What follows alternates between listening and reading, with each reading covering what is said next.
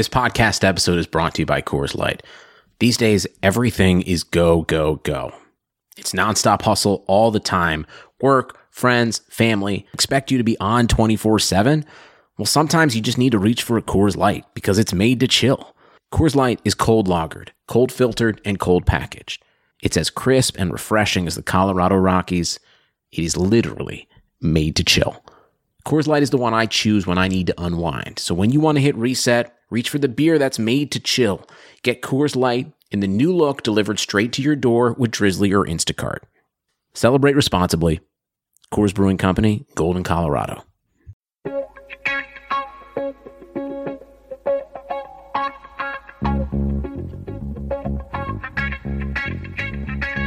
Karlsson, världens bästa Karlsson, hoj här kommer Karlsson, ingen faktiskt, ingen annan Karlsson spelar jag så bra som mig. Karlsson scores! Karlsson, världens bästa Karlsson, vackra, snälla. Yes! Thank you everybody for joining us for another episode of the Keeping Karlsson Fantasy Hockey Podcast, the best fantasy hockey podcast in the world, hosted by two guys on Eric Karlsson and their keeper pools. I am your host, Elon Dubrovsky, and I am joined, as always, by Brian Kalm, the man, the myth, the legend, the fantasy hockey robot, the man everyone's here to hear. I was about to say here to see, but you're here to hear. Brian Kalm, I already said your name. Say hello. Hi, everybody. We love homonyms, and we're going to try and give as many as we can throughout this episode, beginning with this one, there, and two. No, this isn't working. It's so nice to have you all here. What's more important is we are going to have fantasy hockey information and analysis. We'll be taking a look at all the important statistical numbers to help you predict what is going to happen with a whole swath of players the rest of the season. Few weeks. I feel like you can count on one hand the number of weeks to fantasy playoffs in some format. So it's getting down to crunch time, and we hope we can help you help guide you there. Yeah, well, especially because the trade deadline's coming up in a lot of leagues, so we definitely want to help. The plan for this week, we're going to go through some outjuries and some injuries, and then there's like a whole bunch of teams that are tinkering with their lines, so I'm just going to go through every single line change that I was able to find that I found interesting, and we'll talk through who's helped, who's hurt. We're going to come up with a bunch of really deep names of players that might be worth adding. I'm going to ask Brian if you should add this guy. Half of them, he's going to look at me and roll his eyes and say, no way. Half of them, he's going to be like, Elon, that's a good call. This guy's about to pick it up.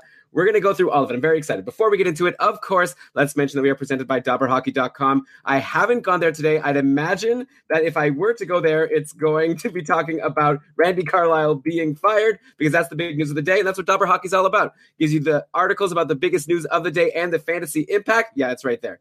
Fantasy Take, latest NHL moves. Fantasy Take, Carlisle finally gone in Anaheim, so I'm sure they're breaking down which players benefit, maybe which players get hurt. We're obviously going to talk about that as well. Plus, all the tools at Frozen Tools are amazing. I use them to prep a show every week. It's the number one website, DobberHockey.com. But okay, Brian, I guess let's start with this Randy Carlyle news. I actually had prepped the whole show. I was planning on starting by talking about Oscar Klefbom coming back from his hand injury, but I think we're going to have to start with this coaching news in Anaheim. So Randy Carlyle, he's fired.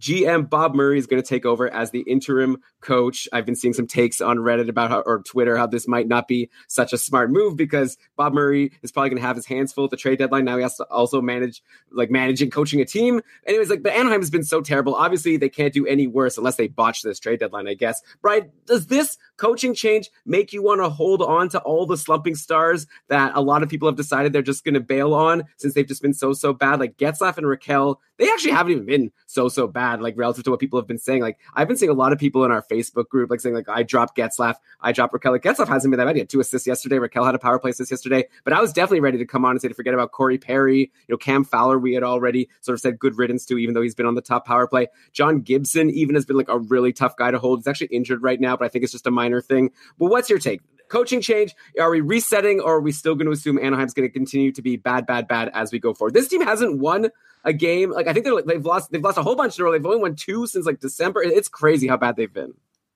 So remember last week when we were talking about the Ducks, and I tried to drop my classic, by the time you hear this, Randy Carlyle won't be coaching. I held back because I definitely thought it was only going to happen in the offseason. But yeah, it happened. Bob Murray, even though he gave a vote of confidence to Randy Carlyle just a couple months ago, apparently that was the kiss of death.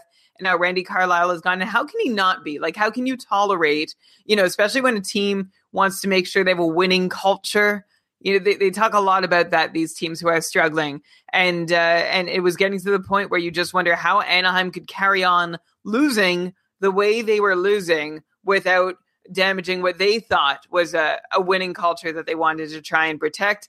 And now that Randy Carlyle's gone, you hope that maybe there's room for things to get better for all those Ducks that you might own. I know I own the entire Ducks first line, which was a terrible mistake I made progressively over the course of the season. I started with none, and then I added Raquel, and then I doubled down and got Getzlaf, and then I tripled down and got Perry in one league, and obviously it's not working out very well.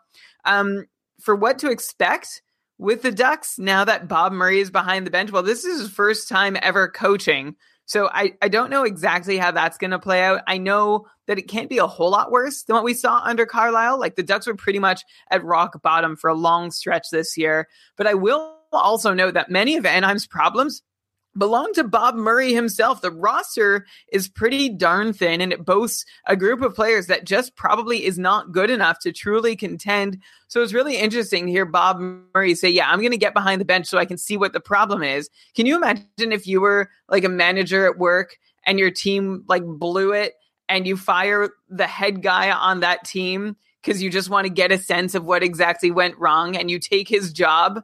And you're just like, yeah, I really need to figure out what went wrong here, when it was your ineptitude that created this whole situation in the first place. Like, this is definitely a shared responsibility thing. The Ducks struggles this year between Randy Carlyle and Bob Murray. So now Bob Murray has apparently the license. Like, he got a contract extension. He's going to be GM for a while. He clearly has ownership's trust.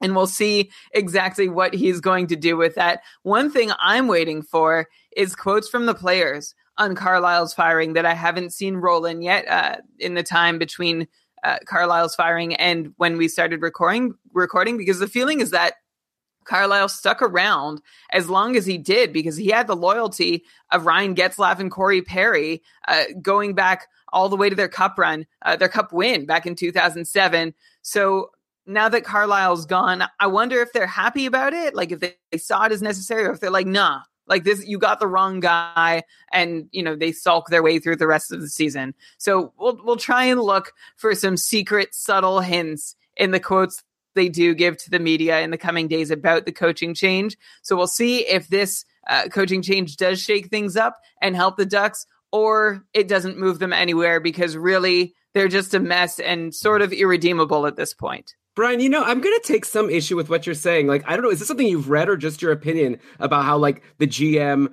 Bob Murray, has done such a terrible job with this team? Like, I look at this team, I feel like he's made some good moves. He got Henrique last year. I think that was a good move. He got Daniel Sprong this year. Like, they've got Getzlaf, Raquel, Kasha, unfortunately, got injured. Henrique, I think Nick Ritchie's looked pretty good. Jacob Silverberg. Like, they have a pretty strong looking top six. People used to talk about how Anaheim has this amazing D-core. It hasn't changed. Like, what happened to everyone talking about how amazingly they've done to get Fowler, Lindholm, Montour, and Josh Manson, a great top 4D. They have a great goalie. People have been talking about John Gibson being in the Vezina race like earlier this season. Like, why are you putting so much shade on Bob Murray? To me, this looks like this could be a good team, a team that I was excited to own their players at the start of the year. They were doing well at points during the season. I'm really hoping that a coaching change, if they could figure out how to use their pieces correctly, can turn these guys around and can make them do better. I'm surprised you're saying that this team is so bad that doesn't kind of matter who the coach is.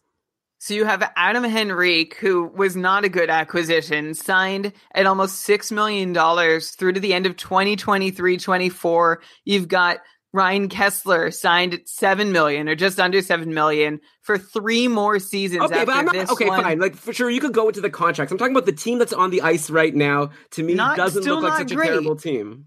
To me, it does. You have Getzlaf. You have Raquel, you have Kasha, who thankfully has come up and done well. Yes, the D-core is pretty good. Yes, you have John Gibson. That's excellent. But beyond 3 forwards, maybe 4, there's not a lot to like in Anaheim. And they've made some weird moves lately. Like I mentioned last week, trading away Andrew Cogliano in a move that didn't make a whole lot of sense. I haven't seen anything from Bob Murray to assure me that he knows what he's doing with this team. So coming in as a cold coach, like, I wonder if he's going to come into the locker room and say, okay, guys, just play. Like, just go out and do your thing, which seems like a classic new coach move to do, especially for someone with zero coaching experience. Like, I just don't think in other coaching change situations, I have some optimism that someone more qualified or someone at least with a different perspective is going to be coming in and bringing some recipe for success to a team that just, hasn't had the right mix of talent and coaching. But right now, I just don't know how much talent the Ducks have. I'm not ruling out. Like, I'm hopeful that Getzlaf and Perry and Raquel, like, things can't get much worse than they were under Randy Carlyle. So things are almost automatically going to get better under Bob Murray. I guess I'm just trying to say that it's weird. It's a weird situation that he's the one who's going to try and figure out what's gone wrong and that he's going to be the one behind the bench. Yeah, I'm not disagreeing with that. I guess we'll have to agree to disagree because we have so much fantasy content to get to. You haven't really answered whether you think it's the Ducks players are better or worse to own. It sounds like you're saying we're going to have to wait and see. I just feel like I liked the move to get Daniel Sprong for Marcus Pettersson or whatever. Like, I don't know. I guess we just have Pettersson did well.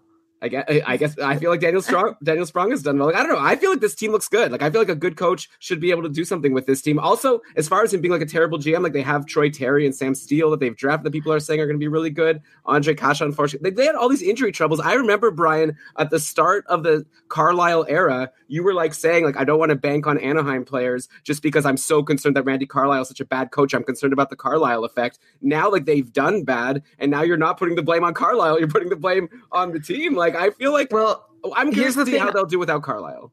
I said that last year, and they succeeded in what seemed like in spite of Randy Carlisle as their coach. So, like, I think the effect of coaching is generally negligible on fantasy production. Like, aside from a coach having their chosen players and their doghouse players, I don't know that a coaching change, like, maybe it'll change morale. Maybe it'll get a few guys going. Maybe it'll make a few players feel like they have something to prove, and that'll kick them into gear. At the same time, you figure, like, these are all professional hockey players. Like, it's their job to go and play hockey. And, like, of course, mindset is going to affect them. But I wonder just how much this really moves the needle for them. Again, whatever Randy Carlisle was doing, he stubbornly stuck to, and it wasn't working. So I'm all for, like, let's try something else and hope that the Ducks get going. Like, I own the whole top line. I need them to get going desperately. So I'm hopeful, but I'm not, we can't just say it's automatic because of a change behind the bench. Oh yeah, for sure. I just feel like this team could be good, in my opinion. And we'll wait and we'll see. Alex is saying in the chat room, Carlisle is the Chiarelli of coaching. That seems to be the case for me. It is crazy how they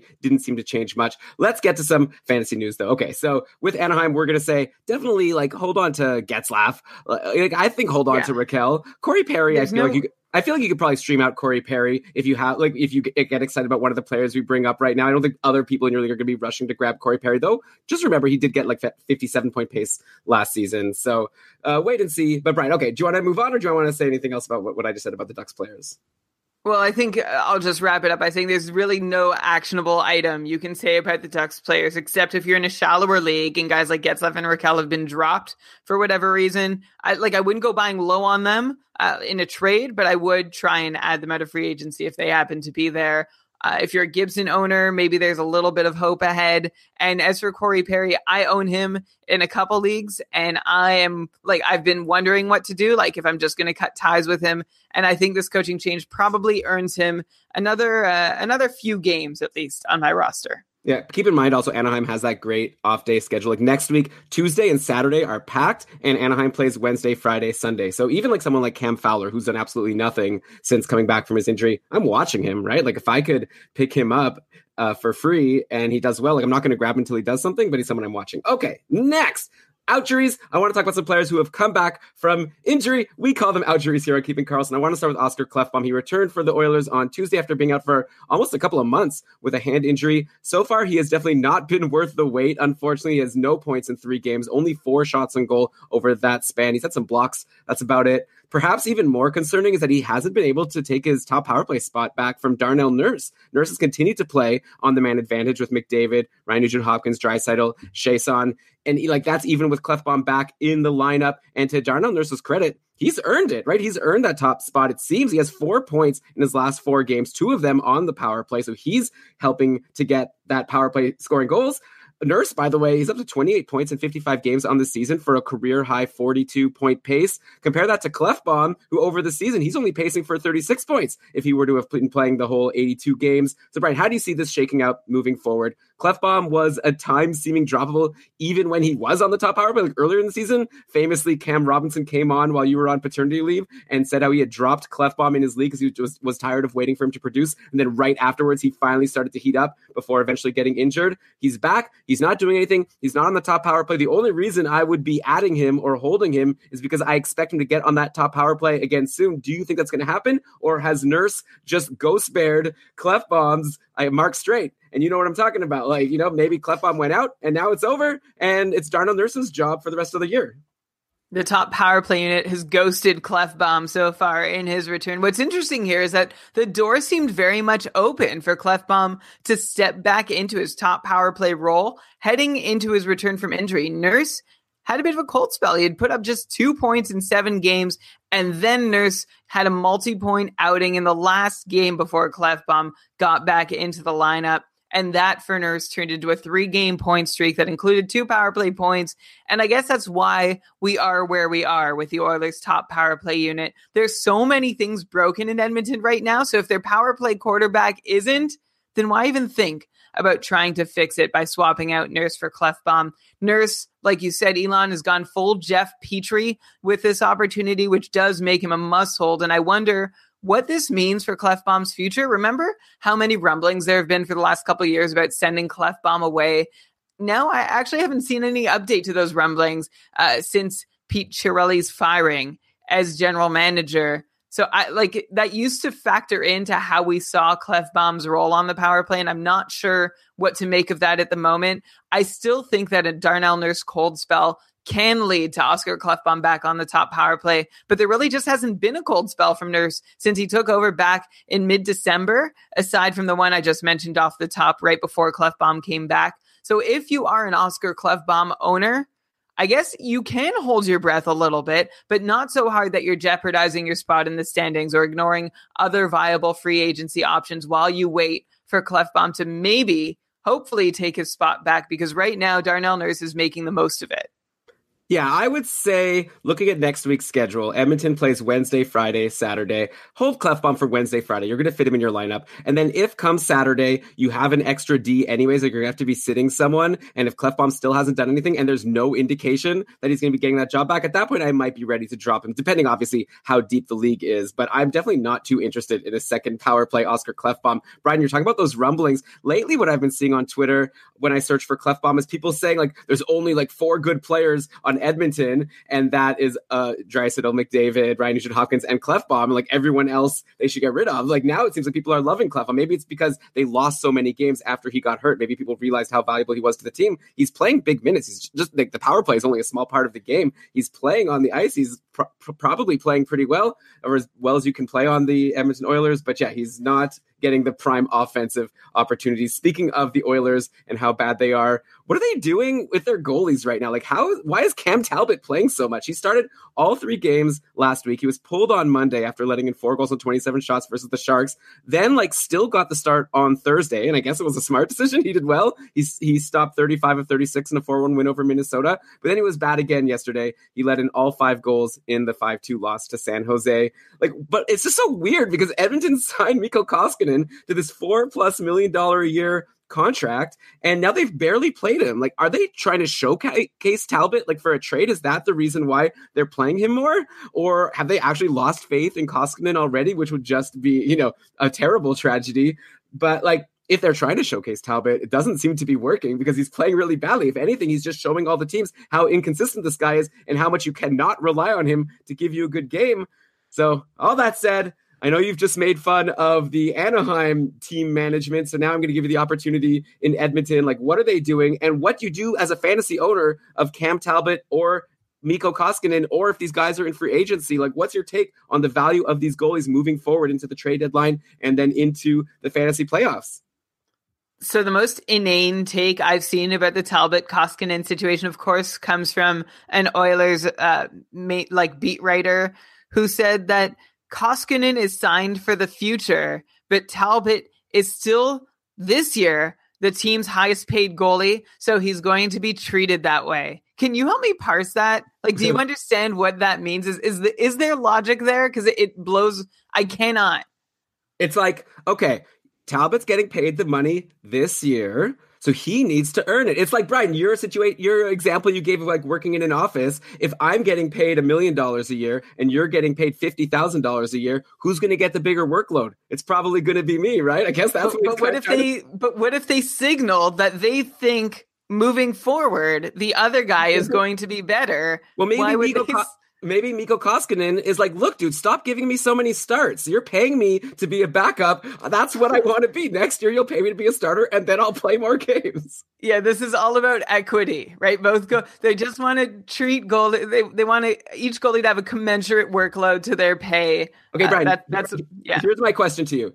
Let's say the Oilers right now wanted to trade Mikko Koskinen away. How much would they have to give up just to get another team to take Mikko Koskinen and this contract? Like, you know how like when the Sens were trying to trade Karlsson, it was like they were going to include Bobby Ryan just to get them to take Eric, or it was like that was going to be the way to get rid of Bobby Ryan and take less return on Karlsson. Is that the situation they're already, like they literally just signed this contract a month ago, and now I feel like this contract is completely untradeable. Like Koskinen hasn't played much, and when he has played, he's been pretty bad. So it's a really bad situation. But okay, Brian, we got to give some fantasy advice here. What do you do if these guys are in free agency or if you own either of these guys? What are you doing?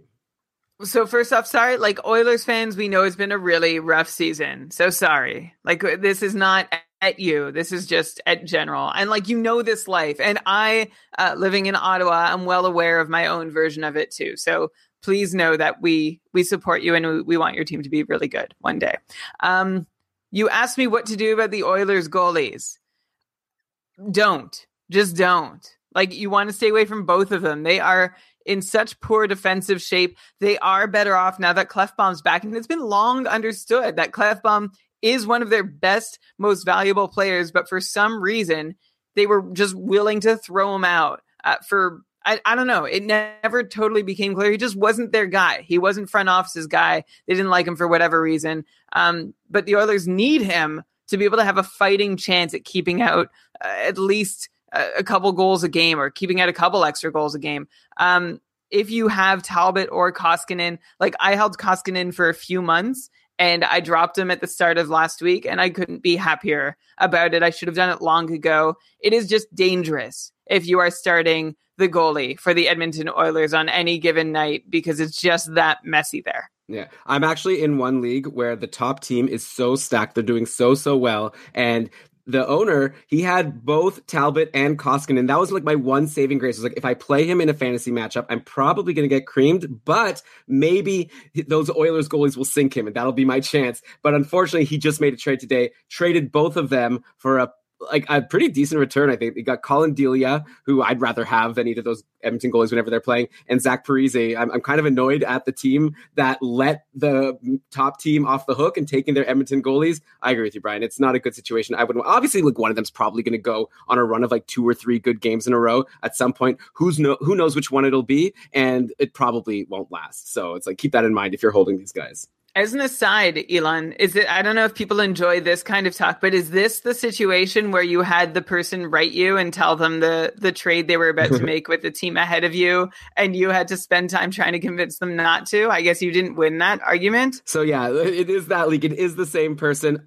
Luckily for me, he was originally going to make a much worse trade to help the top team, and I talked him out of that, but then he ended up pulling the trigger on this one without contacting me. So I guess he knew that I was just going to say no. I also posted in the league chat, hey, everyone, please don't, because the guy who had Talbot and Koskinen was like posting, be like, everyone, like Talbot and Koskinen are up for grabs. I'm listening to offers. And I wrote in the league chat saying, hey, can we please all not help this guy because his team is insane. And I would prefer if we didn't, but I guess that just made them not want to talk to me because they know I was going to just try to talk them out of it. It's hard. The mind games in fantasy are crazy. Like, I just want to manage my team. I hate, like, the reason why this team is so good. Well, he's a good drafter, but also he's made some crazy trades throughout the year just to really bolster this team. And now it's like, man, if everyone would have just done nothing, I feel like I'd have a much better chance to it. But no one cares about this. Since we're on Edmonton, we always, when we're on Edmonton, we look at who's playing with McDavid. It's just like kind of the thing to do because that person is bound to get some points. Ty Ratty actually started the game on the first line yesterday with McDavid and Draisaitl, but he was injured in the first period, blocking a Brent Burns shot not the first person to be injured by a Brent Burns shot. It's like Shea Weber. I wonder who has a higher toll of people they've injured with a shot they've taken from the point. Anyway, so Ty Ratty's out. It went off his ankle. Roto-World says it doesn't look good, so I have a feeling Ratty's going to be out for a little bit. Alex Chiasson took over on the top line. He'd already been on the top power play, so once again, just like a month or two ago, we were talking about Alex Chiasson playing on the top line with McDavid and Draisaitl and also on the top power play. It's a great spot. He had a power play assist yesterday in the 5-2 loss to the Sharks. Edmonton, like I said, has this decent Wednesday, Friday, Saturday schedule next week. So I would wait until Wednesday, look at the practice lines, make sure that Chiasson is still there. But if he is, I think he could be a pretty good stream for next week if he's on the top line and the top power play. Do you concur? Yeah, as good a stream as Alex Chiasson ever is, which is never so reliable, even when he is getting this deployment. So just keep that in mind. Elon, we're going to talk about a whole lot of other third wheel options this episode. I'm excited. You've built a great list of them. I'll assure you that Alex Chiasson will remain near the bottom of that list in terms of my own priorities. That's interesting because I would say that most people would say the Edmonton top line is the best place to be. Like we're going to go through, like I said, we're going to keep a ranking going of all the third wheels that we bring up and which ones we think are the best ones to stream or add for your fantasy teams. Like even without knowing the player's name, I would generally go probably the one with McDavid, but interesting to say that you're going to probably have Chiasson near the bottom. So as we go through, we'll discuss. Actually, the next one that I want to bring up right now is a player that used to be on the Edmonton Oilers. That's Drake Caggiula, who's been getting cracks on the top line in Chicago. He's actually been on the top line in Chicago for a while. I meant to say he was getting cracks on the top line in Edmonton before he got traded, but Caggiula on this amazing spot with Kane and Toews. He had a goal and 2 assists versus Buffalo last Sunday. He scored a goal on Thursday. Actually, Chicago played today. I should get that information available. This is a tough one, Brian. I prepared this episode this morning. There's been like 8 games today, so there's a lot of updates. So I'm loading it up right now. Chicago beat Detroit. Man, Chicago. They keep scoring goals. Brian, you just said on our Facebook group last week that you have no faith in Chicago, which surprised me because they're on this great winning streak and they keep scoring. I guess beating Detroit today doesn't do too much. So Caggiula, no points, 2 shots, 4 hits. That's the other thing about Caggiula. Even when he doesn't get you points, if your league counts hits, he's helping you there regardless. Anyway, Brian, at this point, who's more appealing to you? Let's start the ranking here. If you were going to stream either Drake Caggiula or Alex Chiasson, the guy playing with Kane and Toews, or the guy playing with McDavid and Draisaitl, who would you prefer? So now I'm wondering if I sold Chiasson short. Like I just have if you've been listening to the show long enough that I never jump. Like he's the guy I'm most unhappy to see in such a great position, or maybe not most, but he's one of the guys I would just wish would go away and not keep getting these turns on the top line because I feel like someone else could do so much better with them. Though he does have 5 assists in his last 7 games, only 12 shots between him and Caggiula. I think Drowned Caggiula is probably the guy I want. Do you think that'll catch? I don't think so, but I like it. It's a good try. By the way, Brian, before we continue, do you want to take back this thing you wrote on Facebook, or are we going to go with it? Like, you already said earlier that you had no faith in Philly. They have no faith in Arizona. Now Stop throwing the Philly thing out there. Okay, forget about the Philly thing. The Philly, I was deeply concerned. I was gravely concerned, but I didn't doubt them the same way that I do Chicago. And yes, the way I still do Arizona to some extent. Chicago, I don't believe in. Caggiula himself, you can ask me in a minute, but he and Chiasson are not terribly consistent. Caggiula's been playing with Patrick Kane for 6-7 games now and has only pointed in 2 of them. One of them happened to be a 3-point outing, which is why he's got our attention, why his totals look great over the last little while. But Caggiula, even if you do go for him, he's just not someone you can count on for points on a regular basis, even while playing with Patrick Kane. But the reason I prefer him over Chiasson is that you can count on Caggiula for some shots and hits. He's been picking up more of each of those things now that he's seeing 16.5 minutes of ice each night in Chicago, which is a few more than he was used to seeing in Edmonton. And that's what makes Caggiula an interesting guy to hold because he can fill those cats for you even on nights when he doesn't put up points.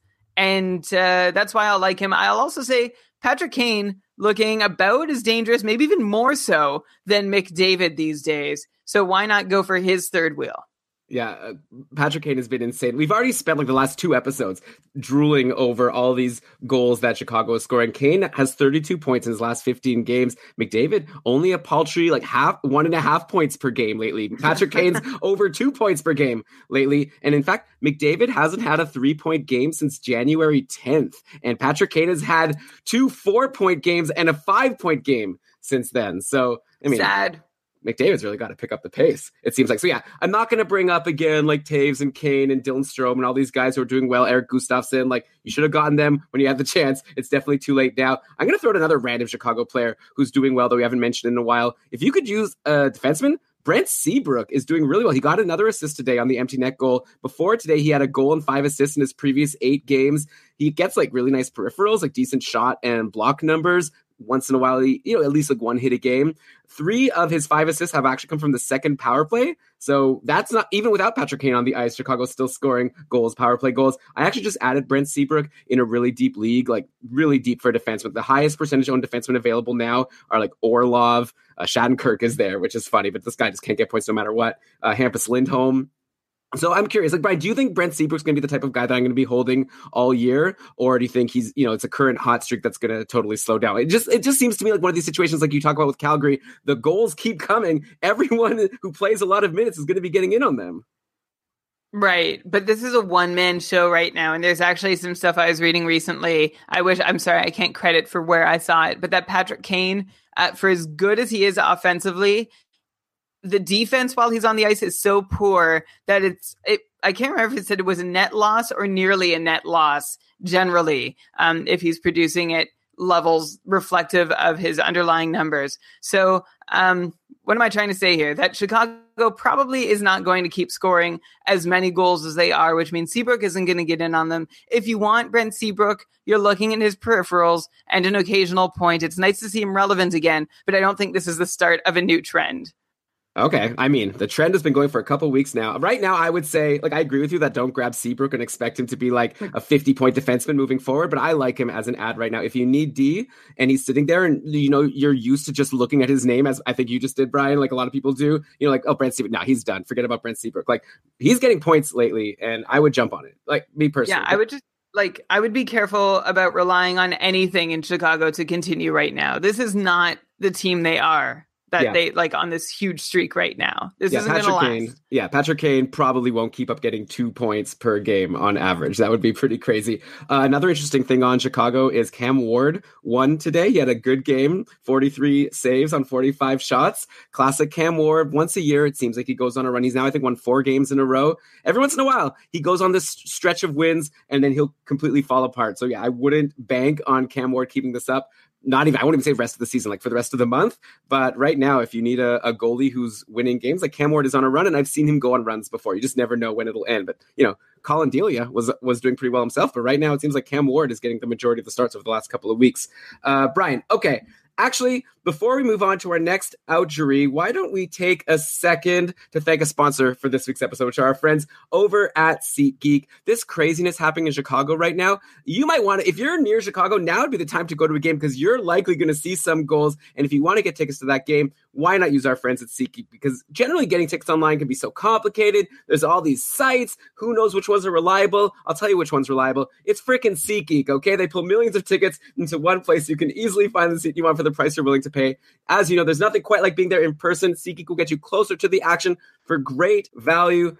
You could go to the site and go to the specific event that you want to look for tickets for and then sort the tickets by value to see what are the best deals you're going to get. You could obviously also sort by price. You could also just go to the site for like a specific city and just see what's going on. I like to take out my app sometimes and see what's going on in a given city. Like Brian, we're talking about Chicago right now. Let's say you're in Chicago. You obviously want to go to a Blackhawks game. You can see the Blue Jackets at the Blackhawks for less than $100 February 16th. Or if you want, you can go see a concert. Brian, why don't we keep our game going of you trying to guess which concert is more expensive? Brian, try to guess which one costs more. You could either see Elton John or you can see, who do we want to do here? Elton John or Michael Bublé. Which one do you think costs more? I don't know. They probably draw from like a not so dissimilar demographic. I am going to say the Elton John tickets are more expensive. Have you gotten any of these right yet, Brian? Oh no. Am I wrong again? You're wrong again. $218 for the cheapest ticket to see Michael Bublé on March 17th, or you could see Elton John in the same stadium for $147. I have a theory. Yeah. I have a theory. It's that I don't know if my theory works. I was going to say people who have the best tickets for Elton John don't want to sell them. Only the people with crummy tickets for Elton John want to sell them. That makes sense. Is that yeah. It's possible. Like, I would pay more to see Elton John.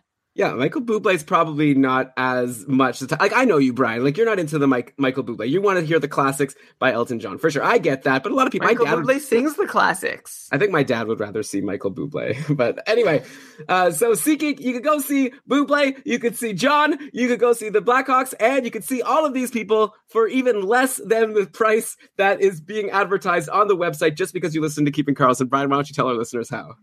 Right. Yeah. Cheaper than the advertised price by using our promo code, which is Keeping. All you need to do is download the app or head to the website, the SeatGeek app, that is, of course. Enter the promo code Keeping and you will receive $10 off your very first purchase. SeatGeek, life's an event. We have the tickets. Yes, we do.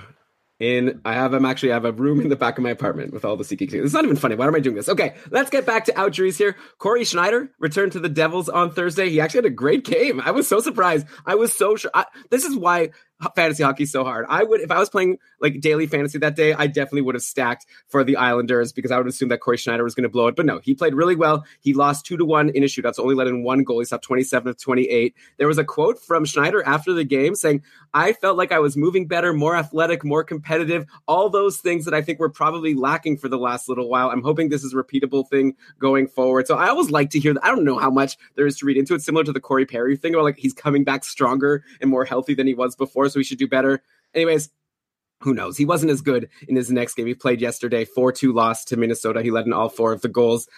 Here's something really crazy. Corey Schneider still hasn't won a game this season. Like, he's 0-6-2-2.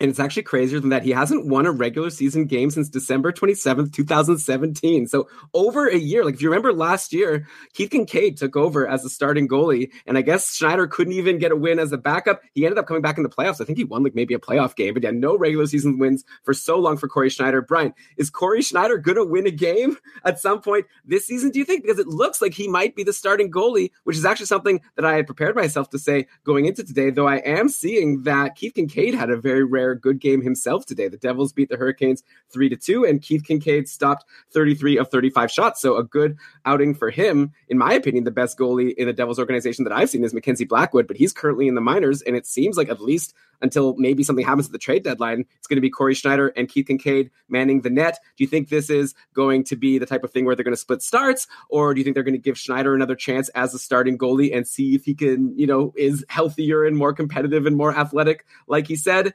Would you add any of these people out of free agency, like Kincaid or Schneider, if they're available? I guess it's a similar question to the Edmonton situation. It seems like you don't want any of these goalies, but they might be out there. And in some leagues, it's hard to find a goalie that's going to play you some games. It's not so different from the Edmonton situation, but I feel like it's flipped, where instead of in Edmonton, where you have 2 goalies who are sometimes okay playing behind a shell of a hockey team, in New Jersey, you have 2 goalies who seem totally unreliable playing behind a team that can probably salvage games here and there. So as to whether you want Schneider or Kincaid, I'm not really all that interested in either one. Like you said, Elon, Kincaid had a good game today, and the Devils were badly outshot by Carolina. So that means that he sort of earned them the win. He kind of helped them steal one today.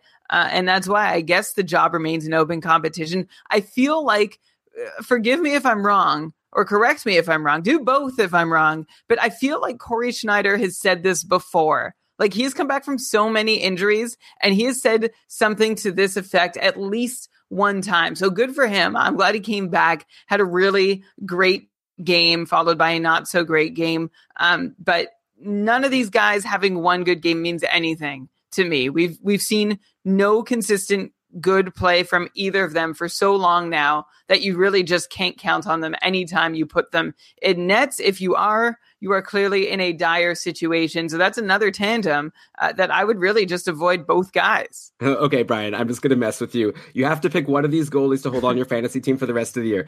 Any goalie on Edmonton, any goalie on New Jersey, or Cam Ward? Who do you take? Colin Delia.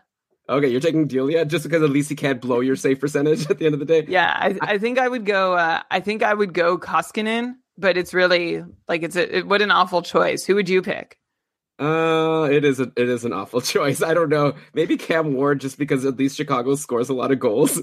But he might not be the starter for very long. Like Delia's probably a better goalie. By the way, this game against Carolina, I didn't plan on talking about Carolina or Florida. Again, I feel like we've been talking about both of these teams every single week ever since both of them, Florida got Trocheck back and Carolina got who was it? Nino Niederreiter in the trade, and then we kept on talking about Niederreiter and Frank Vetrano. Like both of those guys keep doing so well. Like Niederreiter had 2 assists today again, and he's like one of them was a power play assist on a power play goal by Tara Viden, assisted also by Aho. So it looks like Niederreiter was on the top power play. This guy, if you didn't add him yet, just add him. We're not going to talk about Carolina today, but yeah, go and grab Nino Niederreiter. Oh yeah, I still want to talk about the Devils. Taylor Hall still out.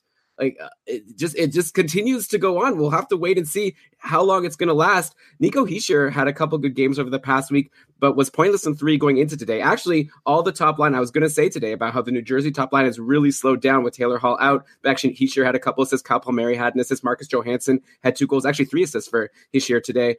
Overall, though, okay, forgetting about today's game, would you say it's time to consider these guys snoozers? Like, is there anyone on New Jersey that you can really rely on to help you in fantasy right now while Taylor Hall is out? And it doesn't seem like he's coming back anytime soon. Like, news came out, the classic, we're not planning on shutting him down for the season, which I think I talked about last week, where I was like, that very much concerns me. Like, why are you even talking about that as an option? So yeah, I'd be very concerned about Taylor Hall potentially not coming back. And I don't know if I'm going to be, I have Kyle Palmieri in one league. And again, right, don't make fun of me because I know I said what I said before, but as of now, I'm not so sure I'm going to be holding Kyle Palmieri all the way through my fantasy playoffs. I have a feeling he's going to become a stream player for me, because how many points can you expect for him to get on this team, which doesn't score many goals? And, if anything, I'd want to have, who's that guy that on the Devils that everyone has and he keeps getting points somehow? No one knows how or why. Blake Coleman. Blake Coleman. Yeah. Who would you rather have between Blake Coleman and Kyle Palmieri at the moment? Well, still Kyle Palmieri, but you're right that Blake Coleman seems like the next best viable option, if not equally viable option. Only 3 Devils forwards are above a half point per game since Taylor Hall went out. They are Kyle Palmieri, Blake Coleman, and Travis Zajac. And both Coleman and Zajac both barely peeking their heads above a half point per game. So it's a rough time to own any New Jersey Devil. It's pretty clear now why Taylor Hall deserved the Hart Trophy last year. He's probably as valuable to the Devils as McDavid is to the Oilers. So you are very concerned about any of the Devils forwards getting any kind of production without him on the ice. I'm a Palmieri owner. I've actually been trying to sell high on him for like 3 months. And his name just doesn't carry the marquee value. So I think if you do own him, good luck. Let me know what you can get back for him if you do manage to sell high to someone who doesn't realize what's been happening for the last month. Actually, no, I wasn't really planning on getting into this, but I'm looking at the Devils lines for today, and they shook things up. They had Palmieri playing with Blake Coleman and Travis Zajac, and then Hischier with Marcus Johansson and Jesper Bratt for at least the majority of the games. That might be something to watch. Blake Coleman, by the way, I should mention, he only has 2 points in his last 6 games. And actually that was before today. He's actually on a 6-game pointless streak. So he had 2 points 7 games ago against Pittsburgh. So maybe the Blake Coleman thing is over, like Patty's saying in the chat room. So forget about Blake Coleman, but maybe like we're saying, maybe you're going to have to start forgetting about all these New Jersey guys. Like I really like Nico Hischier. He's going to be a really good player. But yeah, if he's going to be playing on a line with Marcus Johansson and Jesper Bratt, I don't know how many points you can expect. I don't think we're going to be seeing a lot of these 3-assist games. Brian, let's go to another outjury now. Let's go to Montreal, a happier place. Everything is awesome in Montreal right now. He returned to the Habs yesterday after being out for a month with a neck injury. Great return for Andrew Shaw. He scored a goal and he picked up a power play assist in the 4-3 overtime loss to the Leafs. He lined up with Domi and Tatar on the second line. So Shaw, Domi, Tatar. Also, Andrew Shaw saw power play 2-time with Domi, Gallagher, Petrie, and Mike Riley. So a pretty nice looking second power play. They're putting some good players there. If you recall, Brian, Andrew Shaw had a great run earlier in the season when he was playing on a line with Drouin and Domi, which was the top line. And his 2 points yesterday actually brought him to 26 points in 37 games on the season. That's a 58-point pace. Do you think there's any chance that Andrew Shaw can keep up a pace like this moving forward and be a 55-plus point guy for your fantasy team? Is he on your radar in any of your leagues? Or do you think now that he's not playing with Drouin, like you don't even care that he's on the second line, there's no way he keeps this up? So I'm not going to take away from Andrew Shaw that at least he seems to legitimately be more involved in the offense this year than he has been really at any other point in his career. And it's, of course, nice that Shaw has found himself in a top 6 role. A little less fortunate now that he's away from Drouin. But in any case, with or without Drouin, every single marker of Shaw's potential variance is screaming unsustainable. And it says something that level of fortune where every marker of variance is working in Shaw's favor still only brings him to a 58-point player. Like, I'll grant that Andrew Shaw has never seen deployment as consistently good as he's seeing in Montreal this year, but still, in his career, I'd have only ever said that he had upside for 50 points, and that's upside. Like, I would have suggested 35, 40 points is where he really belongs. Andrew Shaw's got these high point totals because he got in on some of that early season magic in Montreal where he and Max Domi and Jonathan Drouin to some extent were scoring over their heads. So, I mean, Andrew Shaw is on my radar to the extent that anybody doing this is going to be on my radar, because I'm not just going to flat out ignore what somebody's doing, but I'm not going to make a big play to add Andrew Shaw. And if I owned him, I'd be really excited that he came back strong and would try and take advantage of that and sell high. Okay, yeah, that's fair. Like, Andrew Shaw is definitely someone that you should have your eye on in free agency if he's available, but I agree with you. Like, he's not going to keep up this pace. That would be pretty impressive, especially away from the top line. Though, they look to have two pretty good lines. Brian, I don't know if you're trying to big time me here, how I said Drouin and you're saying Drouin, like giving me the French accent. Are you doing that because Mathieu is here in the chat room and you're trying to impress him? I just want to impress all our French listeners. Although, I'll go to NHLnames.com while you ask me your next question, and I'll share everybody the true pronunciation of Jonathan. What is it? It'll turn out to be something crazy, like Droon. The I is silent. Wouldn't that be funny? Okay. I want to talk about the Habs some more. I'm actually going to deploy my team ranking question of the week on the Habs. They have a bunch of intriguing forwards right now that, along with Carey Price and Weber and Petrie, they have the Habs likely to make the playoffs, which is not something we were expecting going into the season. They're currently third in the Atlantic, 7 points ahead of Carolina, who is the top team not in the playoffs at the moment. Carolina, obviously, that's a big, tough loss for them today against the Devils. They really needed that win. But yeah, that just makes it more likely that Montreal will be able to make the playoffs. So I'm going to give you the options of who I think should be involved in the rankings and give you some background on each of them. And I'm going to be very interested to hear how you would rank these Habs forwards in terms of who you would want on your fantasy teams moving forward. So number one, obviously, is going to have to be Jonathan Drouin. He's on fire lately. He had a 4-point game versus Winnipeg on Thursday, following a 3-assist game versus Anaheim on Tuesday. He's up to 46 points in 56 games on the season and trending way up. Like, even if you don't want to count the 3-assist game versus Anaheim, because against Anaheim, everyone gets a bunch of points, this guy's still having an amazing season. There's a very good chance he joins the 70-point club this year, in my opinion. He's at the 67-point pace right now, but that is obviously trending upwards over the past month. Okay, so Drouin, I imagine you're going to put him number one. You got Brendan Gallagher, who maybe is one you could compare with Drouin because Gallagher scores those goals and takes those shots, right? He's definitely enjoying life on the top line with Drouin, something he got, I guess, about a month ago when he and Max Domi switched places. So Gallagher has 3 goals and 3 assists in his last 3 games. But again, 3 of those points against Anaheim. So forget about them. He's had some cold stretches along the way, but is on pace to match his 31 goals and 54 points from last year. So you could let us know if you think he's going to be the same as he was last year, if you see any reason to expect him to keep going up now that he's on this nice top line. Okay, then you got Max Domi. Brian, I gave you credit for calling his slowdown around a month ago. Like, you said while Max Domi was on that hot streak to start the year, you were like, it's not going to keep up all year long. Like, you should try to sell high on Max Domi. And then he did slow down for a while. And I was like, Brian, clap, clap, clap. Like, well done. You nailed it. Now, I don't know. Do I need to take it back? Because he has 10 points in his last 10 games. He's doing well again. He's doing amazingly. He's on the second line, like I said, with Shaw and Tatar. Are you seeing anything in his recent run that makes it look more sustainable than the last time he was on a hot streak? Or are you once again going to say that you don't expect him to keep it up? He's currently on pace for 72 points on the season, a higher point pace than Jonathan Drouin. Okay, next, you got Thomas Tatar, scored yesterday. He's got 7 points in his last 8 games. Obviously, it's helping that he's playing with the red-hot Max Domi. And in fact, that's 7 points in 8 games. That's not even fair to him. I'll bet you he'd have a lot more. He actually missed that game against Anaheim with an illness. He missed out on probably like 3 or 4 points that he could have had. He's on pace for a career-high 60-point season. So Thomas Tatar definitely doing really well. Andrew Shaw, we've already discussed, obviously, in the conversation. Then maybe a dark horse, Jesperi Kotkaniemi. He is doing so well. He had a 4-game goal streak finally broken yesterday versus the Leafs. He's actually the youngest player in NHL history to score a goal in 4 games in a row. And even more crazy, I saw a lot of stuff about him. I was looking into this young guy. So he's the youngest player in the NHL right now. I've confirmed that on his Wikipedia page. Apparently, Jesperi Kotkaniemi is the first player in the history of the world to be born after the year 2000 and play in any of the 4 major sports leagues in North America. So he was the first actual millennial born in the new millennium to play professional sports. That's pretty crazy. So this guy is awesome. He's so young. He's doing well. How's he going to rank with all these other Habs players? Okay, so you just asked me about 9 questions about 5 different players, and I'm gonna really rewind and go back to the very first thing you said about Jonathan Drouin, about how he is trending up over the last month. Elon, if I asked you how Drouin was doing before February 3rd, so we're recording this on February 10th, so a week ago, what would you have told me without looking at his numbers? I thought he was doing well. You're saying he was slumping then?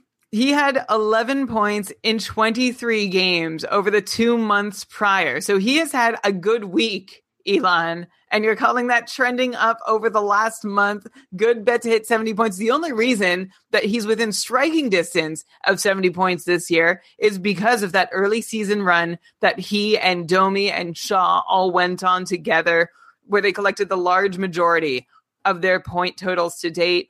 Good for Drouin. Way to go. Going on this little 3-game run now. Let's see if he's able to keep it up, because he hasn't been no more consistent than any other Hab this year in terms of starting strong, then sort of fading. And that's why I'm going to say I don't think Drouin is going to get to 70 points this year. And I also still wouldn't be so sure that I have him ahead of Brendan Gallagher. It's probably even. I guess Drouin is probably the one who's going to be looked to more often. He's the one that the Habs want to be their offensive star, and I think that'll they'll want that to bear out in his numbers and his deployment. So Drouin and Gallagher, they're above the rest. And then, Elon, there's a name that you didn't even include in this ranking, someone who's been better than Jonathan Drouin for the last couple months, Philip Dano. Oh, that oversight. I definitely know that he's on the top line with Gallagher and Drouin. He should be there. Brian, it was the morning. I'm still drinking my coffee while I'm prepping this show. Obviously, Phil Dano needs to be there. He's been great lately. Yeah, he has 25 points in his last 25 games going back to December 13th. So he has 12 more points than Jonathan Drouin in the same span between December and these last 3 games that Drouin went off. So really good for Phil Dano, point per game player for 2 months now. I've mentioned this before. I feel like you often forget Dano. In fact, I streamed him onto my Cupful team, and you were encouraging me to drop him pretty quickly. I've held because he's a great third wheel. So we're talking about all these third wheels. I don't think we're going to be talking about anybody I would rather have in my lineup than Phil Dano. So if he's available as a third wheel for you, you should go get him. Okay, so I would go Drouin, Gallagher, Dano, and then Domi, Tatar, Shaw, and Kotkaniemi. Maybe I put Kotkaniemi ahead of Shaw, but it's really purely about who's going to see the most opportunity. The Habs are weird in that they seem to be actually pretty good as a team, but they have all these unsustainable scoring numbers have been rife throughout their lineup most of the year. Who including, like I said, for Drouin, who looks to be more like a 55, 60 point guy than a 70 point guy. It's really lovely that maybe he stepped up his game a bit. He can be a 60, 65 point guy. That's great. But 70 points seems like a stretch. So just to summarize my Habs rankings one last time: Drouin, Gallagher, Dano, Domi, Tatar. And then I'm pausing because I don't know whether to put Kotkaniemi ahead of Shaw or not. I'd put Shaw ahead just because he's on the second line and Kotkaniemi's on the third line. But Brian, I'm actually okay. First of all, okay, so you're saying Phil Dano as the top free agent if he's available, and you're comparing him to so far Chiasson and Caggiula. So okay, we'll keep that in mind as we go forward with the third wheels. I'm surprised that you have him over Max Domi. I like Phil Dano, and when you say that, I was encouraging you to drop him. Don't make it seem as if I messaged you out of the blue and was like, "Hey, why do you have Phil Dano on your lineup? You should drop." You were asking me who should I drop to add someone, and I was like, I think maybe Dano. Okay, so let's just cool it right there with that. But yeah, I'm surprised you have Dano over Domi. I would definitely have Domi ahead of Phil Dano because I feel like Dano could easily get shifted around in the lineup. While I think that Domi's going to continue to get a good deployment, and he's doing so well lately as well. But the rest of it, I agree with. I would say maybe Dano, Tatar, Shaw, Kotkaniemi to round it out. Fun team. What a fun year for the Habs. They're going to maybe make the playoffs. What if we see them against the Leafs in the first round? Oh my God. Wow. Brian, could you imagine? Wow. But Boston's also gonna, Boston, the reason why they're not there right now in the top three is because they had all that time with Bergeron missing. That's the way I see it. Like, Bergeron is a big part of that team. I have a feeling they're gonna bump Montreal at some point, but I definitely could see Montreal getting into the wildcard spot. Okay, one last outjury, nothing really to say. Kyle Turris is back. He's done nothing in the 2 games since returning to Nashville. Was also doing nothing before the injury. He hasn't been fantasy relevant for a little while. We don't care about Turris anymore, right? Like, he's there. Maybe keep him in mind if you want to stream someone in. He's still second line center that has offensive skills, but he's not someone on my radar right now. Yeah, I mean, Kyle Turris seems like a really nice guy, and we want the best for him, but he is streamer territory for your fantasy team. Elon, before we leave Nashville, can you name the 4 forwards on their top power play right now? I mean, normally I can. It's normally... You can definitely name 3. Okay, Johansson, Arvidsson, and Forsberg. Who's the 4th? Okay, so I'm assuming not Craig Smith. No. Kyle Turris, Fiala... No. Sissons? No. I don't know. I'm not going to keep guessing. Let me know. Recent Nashville Predators acquisition, Brian Boyle. Oh, yeah. I didn't even write him down. I didn't think it would be so fantasy relevant that he got traded. But I guess if he's going to play on the top power play, he was playing on the top power play in New Jersey and not doing much, though. So, you can't expect too much, right? No, you can't expect a whole lot, even while gifted that spot on the power play. Weird acquisitions for the Predators heading into the playoffs, both Brian Boyle and Cody McLeod, especially the McLeod one. In any case, if you want to stream and you're the sort of person who adds Nick Foligno because he's on the Blue Jackets top unit, then maybe Brian Boyle is somebody you want to look at. Yeah, top power play unit, of course. Foligno's not seeing that top line in Columbus for sure. Sorry, yeah. Matthew, by the way, the Habs fan Matthew here in the chat room is being like, can you give Weber some love? I just named every single Habs forward. What do you want? This isn't a whole Habs podcast. A lot of other teams I got to talk about, Matthew. Take what, it's don't bite the hand. I did this for you, okay? It's enough. Yes, Shea Weber is doing very well. It's obvious. What type of, Brian, is Shea Weber going to keep doing well? Brian will say, yeah, he will. Okay. If you would like to come join us live in the chat, you can head to keepingkarlsson.com/live and be chewed out by Elon yourself. It's a really fun experience. Yeah, I'm sure Matt is having a nice time, but now he's going to take care of his baby. So good luck with all of that. And let's go to some injuries now. Probably the most fantasy relevant injury last week occurred on Monday. Alex Edler lost his balance and hit his head on the ice versus the Flyers. Apparently, it was a very scary looking injury. I don't know why I always say the word apparently. I saw it. It was a scary looking injury. I think I'm saying it because Bo Horvat said in an interview he was very scared when he saw it. Anyways, it actually turned out not to be as bad as people thought it might be. He sustained a concussion, which is, of course, bad. Last we heard, though, he was going to be out at least a week. And usually when you say at least a week, it means maybe not that much longer than a week. So we'll have to see. I'll be surprised if he's back next week, but perhaps he'll be back in time for your fantasy playoffs and be back in a few weeks. So definitely keep your eye on Alex Edler if he gets dropped, because he's, on the top power play generally, great for peripherals. You guys know what's going on with Alex Edler. In the meantime, on Vancouver, this opens up a spot on the top power play for a defenseman. Looks like Ben Hutton and Troy Stetcher have been seeing the biggest increase in deployment, both getting cracks on the top power play, also getting more ice time just overall. Ben Hutton has 2 assists in 3 games since the Edler injury, no power play points. Stetcher actually had a power play point on Thursday. I believe that when he wasn't on the top power play, so go figure. But I'm curious, Brian, are either of these D-men piquing your interest in the short term while Edler is out? Vancouver actually has a great schedule next week. They play Monday, Wednesday, Thursday, Saturday. So they are a nice team to stream a player in, especially to get those Monday, Wednesday games when a lot of your players might be sitting on Tuesday because of a really packed schedule. Would you be looking to add either of these Vancouver defensemen? Yeah, I would. Let's look back to the last time Alex Edler was injured. That was a 15-game stretch in late October and carried through much of November. In the 15 games that Edler was out, Ben Hutton had 9 points, 6 of them coming on the power play. Derek Pouliot actually averaged more power play time on ice in that stretch than Ben Hutton, but did nothing at all with it. And Troy Stetcher wasn't even in the running for power play time. So looking at that, how the Canucks handled it just a couple months ago, I think Ben Hutton is the ad here. Stetcher and Pouliot could see more time and maybe get a few more shots on goal as a result while Edler is out. But I consider Hutton to be the likeliest of the group to get a lift. And if you're looking to add a defenseman, he should be the one. Brian, did I make a mistake adding Brent Seabrook in my PHL league? Should I have added Ben Hutton? I don't think so, because Ben Hutton isn't big on peripherals, so Brent Seabrook is going to help you. Like it depends on what you want to try and value, right? Let's say I only cared about points. Anyways, we don't need to get too deep. If you only care about points, yeah, I think you made a mistake. I would have preferred Ben Hutton. Well, I disagree. I think that Seabrook is a lot more likely to get points than Ben Hutton, who maybe will get one here and there. But maybe you're wrong. You're right. He did do it before.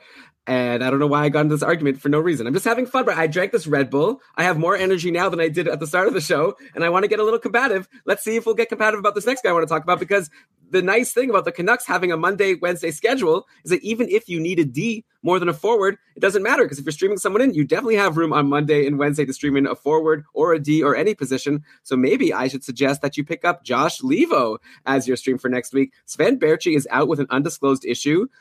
Could be related to his previous concussion. That would be my guess. So who knows how long he'll be out. And Leivo Brian, is it Leivo, by the way? It is, right? I'm looking it up now. Okay, so you'll correct me. Everyone listening, you know that I'm not 100% sure. I think it's Josh Leivo. Okay, he's been seeing top line, top power play time with Brock Besser and Peterson, who I like to just call Pettersson, but fine. We could call him Peterson because that's what he wants to be called. Either way, he's a stud. By the way, Besser and Peterson, two great guys to be playing with, and Leivo is with them both on the top line and the top power play, just like Alex Chiasson.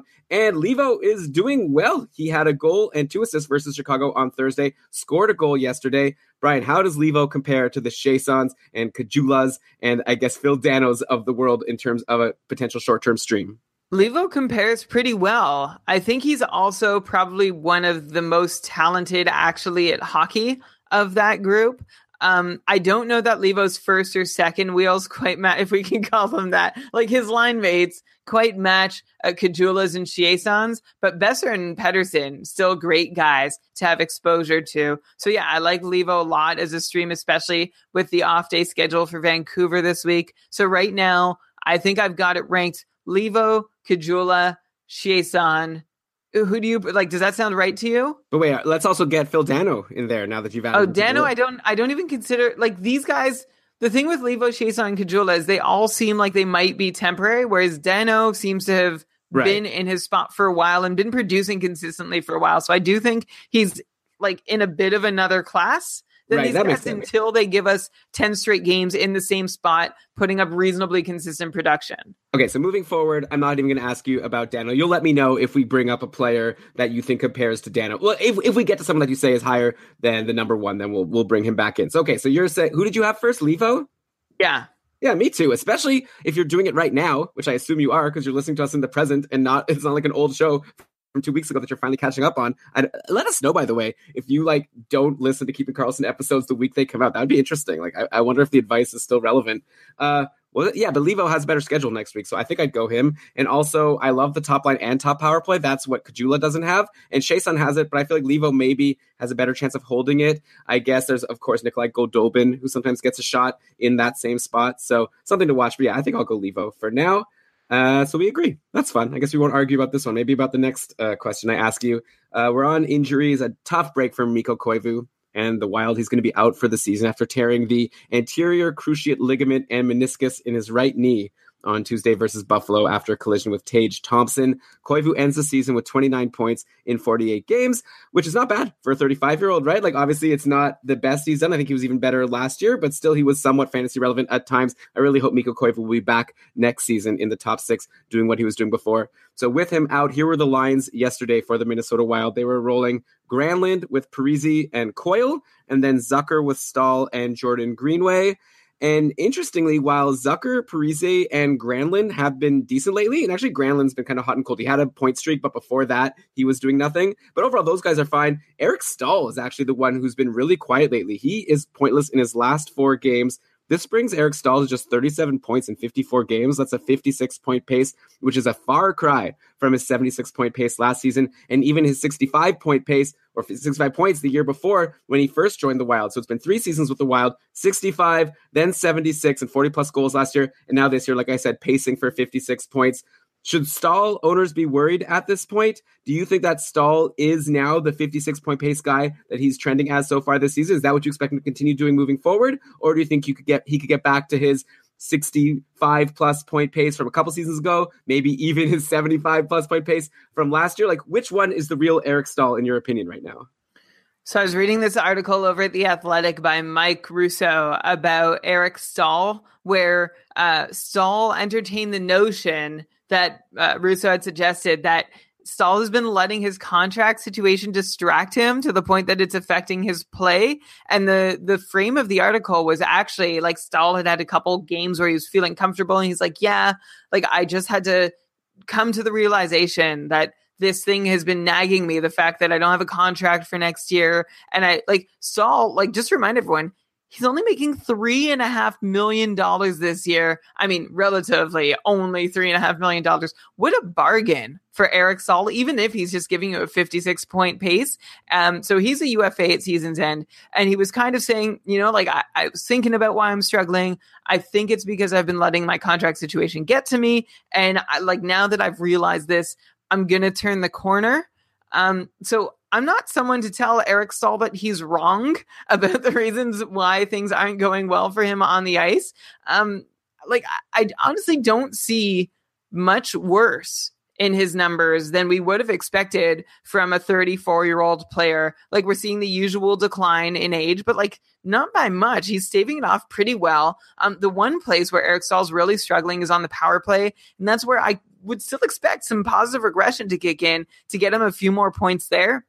But at the same time, we also need to reset our expectations. Like Elon, you asked, which Eric Staal are we going to see? Last year's 76-point pace was not sustainable. So it's not a fair bar to be measuring Staal against. Staal scored on 30% of his shots on the power play last year, which is one big reason why he got all the way up to 76 points. I think that he is very capable of playing above a 60-point pace the rest of the way, unless, of course, he really just can't get past this contract thing.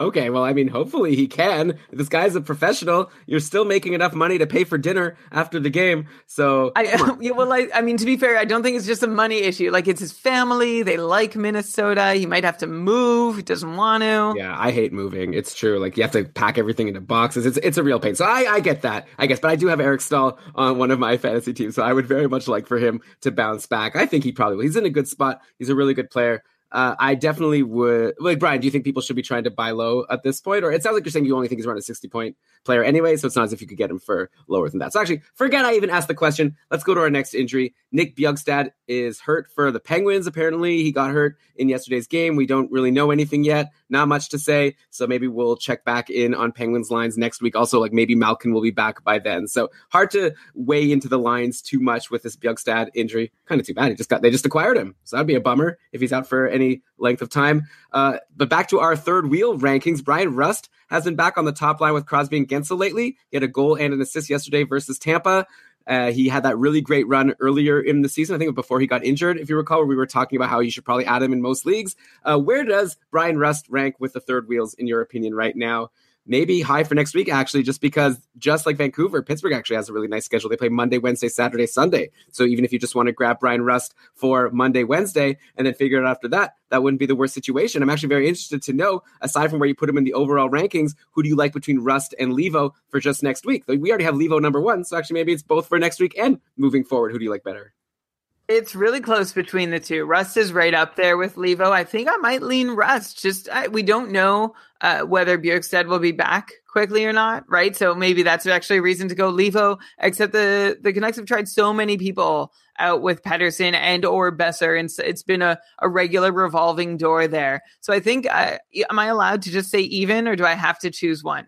Well, Brian, actually, I think that we should add one of them in our joint league. And unfortunately, I won't be able to just go log into Yahoo and click even on both. And they give me like the average of their points, as much as I would like that. So we're going to have to pick one. So what are we going to choose? I'm going to go Brian Rust and take the risk that Nick Bjugstad doesn't come back in the next little while. Yeah, Bjugstad actually yesterday, before he got hurt, wasn't playing on the top line. Like, Rust was there the whole game regardless, but Bjugstad was playing with Kessel and someone else. So right. Another like little Penguins note, if you're looking to add a Penguin next week, and you might be because they have a pretty good schedule, Jared McCann, for as long as Evgeny Malkin is out. I mean, it's not much, but he's playing with Patrick Hornqvist and Dominic Simone, who are like, it's like the line of third wheels.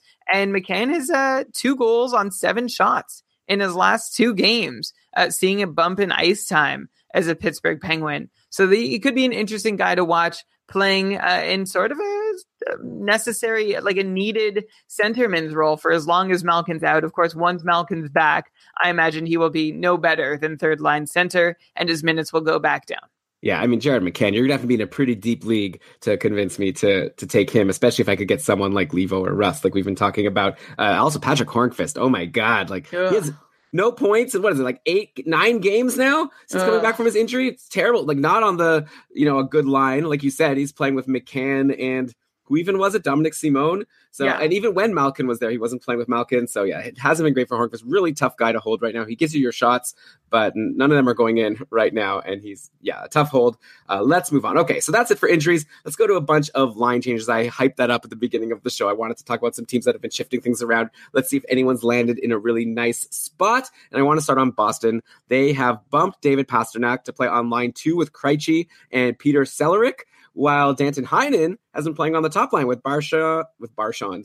That's their couple name, right? I'm not even going to correct myself. It's been Heinen and Barshand on line 1. Then, like I said, Pastrnak with Krejci and Peter Cehlarik. So I'm not going to ask you about Pastrnak. Like, I know the obvious question might be like, oh, should we be worried about David Pastrnak now being away from Bergeron and Marchand? But come on, like, he's fine. He's currently on a 7-game point streak. He's pacing for 98 points on the season. This guy is a stud. Remember that David Pastrnak is only 22 years old. Like, he still might have another gear. Like, this guy is a superstar in the league, and I love him, and I have him on one of my fantasy teams, and I'm very happy that I do. I love you, David Pastrnak. Play wherever you want. I have full confidence that you'll be fine. Let's look at the players who maybe are benefiting from this. I guess the options would be like Krejci and Cehlarik, who I hope I'm probably not pronouncing his name right. Cehlarik. Cehlarik, maybe, or Cehlarik, it could be. But anyway, so Krejci and Cehlarik, as I'm going to go with, are playing with Pastrnak, so that's got to be good for them. Then you've got Danton Heinen, like I said, playing on the top line. Krejci scored yesterday. He has 3 points in his last 4 games. He had a 3-game pointless streak before that, but I'm obviously more into him playing with Pastrnak. You got Danton Heinen, goals in 2 straight games since this line switch. He had a goal and an assist yesterday versus LA. Heinen's also getting second power play time, which he hasn't been seeing before these last couple of games. So really nice promotion for Danton Heinen. He's been good in short stretches. I remember last year there was a run where he was really good and then he completely disappeared. I kind of like this Danton Heinen situation. I might like, he's going to be the next guy we're going to talk about in our third wheel situation. Right? We're going to have to rank him because playing with Bergeron and Marchand is a great spot and seems like he's producing. You got Cehlarik, or let me see in the chat room here. Pat's trying to help me. Cehlarik. Okay, I'm going to go with that. Cehlarik is someone I don't think we've ever talked about on the podcast. He only has 1 goal in his last 7 games, so I don't think we really need to talk about him. Like, normally I have to do my whole shtick. Who is Peter Cehlarik? But I mean, I feel like unless he does something, you probably don't want to add him, though it is nice playing with Pastrnak. By the way, Jake DeBrusk is still on the top power play, but it has been playing on line 4 with Chris Wagner and Sean Corrali. So he's, I guess, similar to Patrick Hornqvist. So like Hornqvist also playing with kind of nobody's even strength on the top power play, not doing anything with it. So, Brian, what do you think about these guys? I guess the main one I want to ask you about is Danton Heinen, right? Like, is he going to keep this up? Do you think he's going to stick on the top line? And is he someone that people should be rushing to add? This is like our 3rd or 4th iteration of the Bruins trying to split their top lineup over this season and last, and it's never stuck for more than a handful of games, really. The third wheel on the top line also, when they have tried it, has not been a guaranteed success. We all remember Anders Bjork. I also don't know that Danton Heinen is the right choice here, although by right choice, I mean most deserving player, according to his offensive stats. Elon, maybe this is a fun question for us to consider, just to go off script a little bit, even though I did write this in my notes, so it's not totally off script, but off script for anybody listening, off our usual. Anyway, just ask the question. What do you think makes a player the right choice in this kind of third wheel position? Is it the guy in your top 9 who is the most capable offensively to complement these guys, or is it the guy who's least capable of making his own contributions and he's like the lengthiest coattails to produce, but someone the coach still wants to give good deployment to? Like, who ends up in these positions? I mean, Brian, I'd imagine it's a case-by-case situation, right? It probably depends a lot on the other lines. I'd imagine a team wants to roll out more than one good line. Boston has looked like a one-line team for stretches, so it makes sense for them to try to spread it around. And Danton Heinen, I don't know, so far, 2 games, he's produced in both of them, so you can't argue with the results. And I don't know, but you're right. Like, it doesn't necessarily mean that they think he's the third best player on the team or like the next best player after Pastrnak, and that's why they're going to put him there. That's how they think the Lions should be shaken out. And yeah, I'm not going to argue. I think if they were doing it that way, here's my hockey hipster take. Chris Wagner would be the next best choice. Like, who's not Krejci, not Pasternak. They want to throw a top 9 guy up on the top line because he's shown good offensive acumen. He'd be the guy I'd be interested to see there. But the Bruins for now have chosen Danton Heinen, who is, it's very hard to ignore a guy playing with 2/3 of what's been one of the best lines in hockey for the better part of the last several seasons. But I'm not totally sold on Danton Heinen and his offensive ability. So I think I'd actually put him behind Kajula, but ahead of Chiasson. Interesting. Okay, and Levo was number 1, so we're gonna and Rust was number 1. So you've got Heinen way down on the list. You're gonna take Rust and Levo ahead of Heinen, and even and Kajula. And Kajula. Okay, so yeah. Makes sense. I don't know. I really like that Boston top line situation. Actually, Boston did play today also, and Heinen didn't get a point. It looks like Marchand scored an overtime goal assisted by Bergeron and Krug. I'd imagine Heinen wasn't even on the ice for that. And overall, not much for him, though he did take 4 shots, only 11 minutes and 33 seconds of ice time, so that's not good. But I did check. He was playing on the top line, according to Dauber's amazing latest game lines tool. Yes? I'll also add in that one of the reasons that I have Heinen further down on that list, like than Kajula, is just because like he and the Bruins, neither one has any historical example of this deployment actually lasting, right? Like if we're to go from previous examples, the Bruins are going to reunite their top line before too long. And if they don't, who knows if Danton Heinen's the guy they choose to continue being up there. Yeah, that's true. If you're adding someone and hoping it'll like, especially for next week, like I don't think Boston, let me get the weekly schedule. Boston plays Tuesday, Friday, Saturday. So you're probably not going to fit Heinen in to your lineup on Tuesday. And I think there's a decent chance because maybe by the time Friday rolls around, maybe he's not even on the top line anymore. So don't add him now. If you're looking at pregame line combinations and you need someone for Friday, he might be a nice guy to add. Hey, you could always roll one of the, Vancouver, like Levo or Rust Monday, Wednesday. Then you could switch to Heinen for Friday. Then you could go to Kajula for Saturday and going into next week because Chicago doesn't have a good schedule. Like maybe you could move around, and obviously you got to check these practice lines to make sure all of these guys are still holding their spot as the third wheel on their team's top lines. So Boston won today, Brian. Yaroslav Halak finally got a win. It seems like forever since Halak has had a good game. I was going to go into this episode asking you, is Halak officially the Bruins backup? And I think I still will ask you that. Like he won today. He had a good game, but it seems like he's only been getting back-to-backs lately. Like long away are the days when he was getting starts when both goalies were fresh and they just chose Yaroslav Halak because the Bruins thought he'd give them a better chance to win over Tuukka Rask. Like Rask has been outplaying Halak. And yeah, if guys like, let's say, Brossois or Demang, whatever, if they're available in free agency, do you think that Yaroslav Halak can be streamed out as well at this point? Is he someone that you could drop if you have other backups available in free agency on good teams? Sadly, yes. I'm going to have to back off my game 1 playoff starter prediction that I made for Yaroslav Halak a little while back because it seems as though the seesaw has tipped back towards Tuukka Rask. Rask has been excellent, and we need to acknowledge it, as I think we have been, but he's been a .937 goalie over his last 10 games, and Rask has also gone 12 games without a regulation loss. Halak, meanwhile, is just a .902 goalie in his last 10 games, during which he's got a .500 record. So now what we watch for, and this is what I say every time we talk about the Bruins goalies, let's see what happens if Rask gets like a number 1 workhorse workload again and what that does to his numbers. Yeah, so definitely if you drop Halak, watch, and as soon as Rask struggles, like Boston knows they have a capable goalie, even though Halak hasn't been that great lately. He was great today. It was against Colorado, which is a team that used to be like super scary to start against, but they've been struggling a lot lately. So we'll see how Halak does next time he plays like a really good team, a team in the playoffs, for example. But yeah, it definitely seems like it's Rask's net at the moment. Brian, I'm going to veer off script now in the actual way because I didn't want to talk about today's game of the Leafs versus the Rangers, but holy cow, the Rangers beat the Leafs 4-1, and Alex Georgiev stopped 55 of 56 shots. The Leafs hammered him, and he just stopped them all. That's insane. I wasn't expecting that. And Brian, this is so good for us. In our joint league, we were in this super tight matchup, and our opponent is called Rubbies Maple Leafs. I guess the guy's always called himself Rubbies, but he just for some reason figured out a way to get all the Maple Leafs this year. Clearly a Leafs fan. He literally has Tavares, Marner, who does he have? He has like everyone.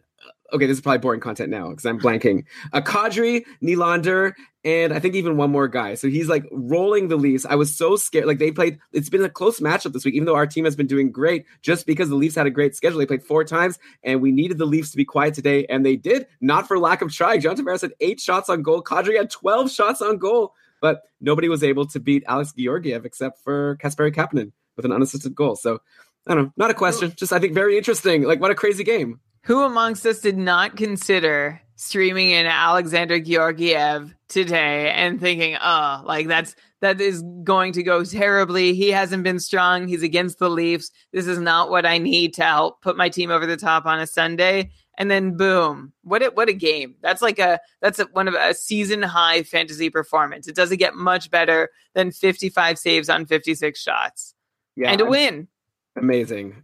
Good for the Rangers. Good for Georgiev. I wonder if this earns him another start. He's the backup, right? But I feel like he deserves. So in the Cacupful, we give 0.35 points for a save. Georgiev got 19 and 0.25 Cacupful points today. That's insane. Like I don't think I've seen a goalie get that many Cacupful points in a game so far this season. So kudos. Good job. Okay, next line change.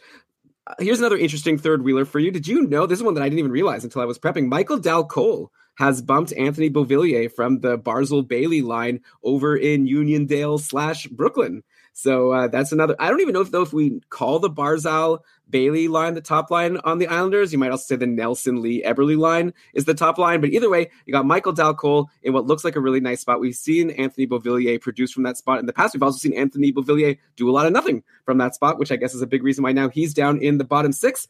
Dal Colle picked up an assist on a Josh Bailey goal yesterday, which, I dropped Josh Bailey, but whatever.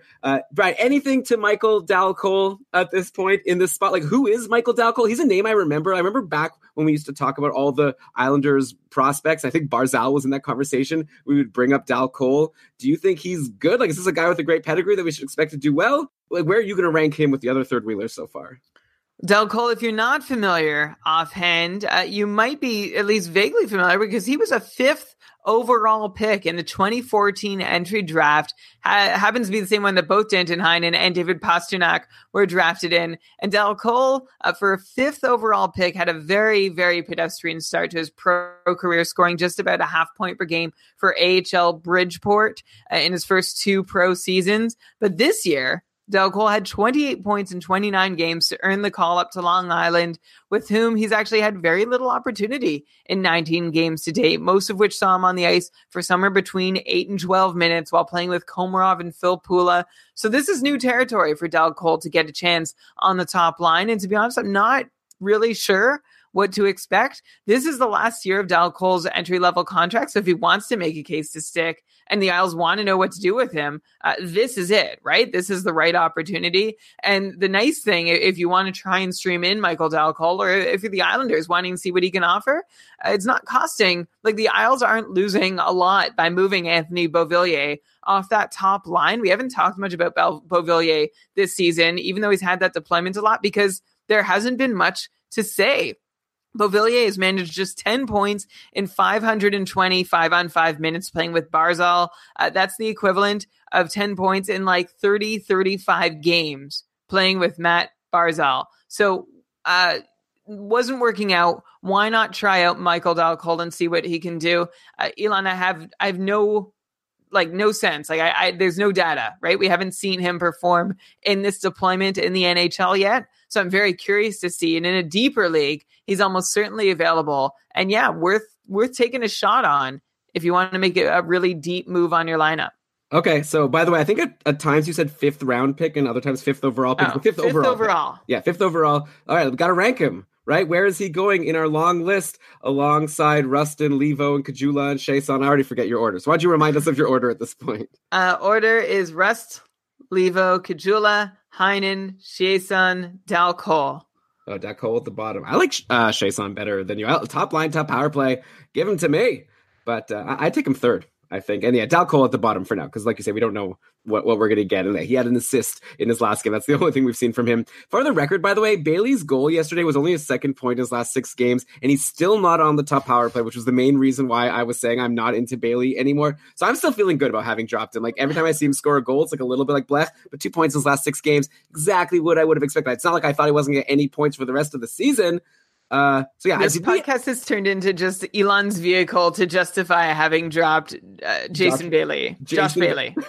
He might as well be called Jason Bailey. That's how irrelevant he is. Like, did we even make a bet on him? Like, I recall you said you still see him as a 60-plus point guy. He's now down to only a 59-point pace on the season, and I'm actually still expecting that to fall. What do you think? If we had to make a bet right now, plus or minus 60 points by the end of the year, where are you going?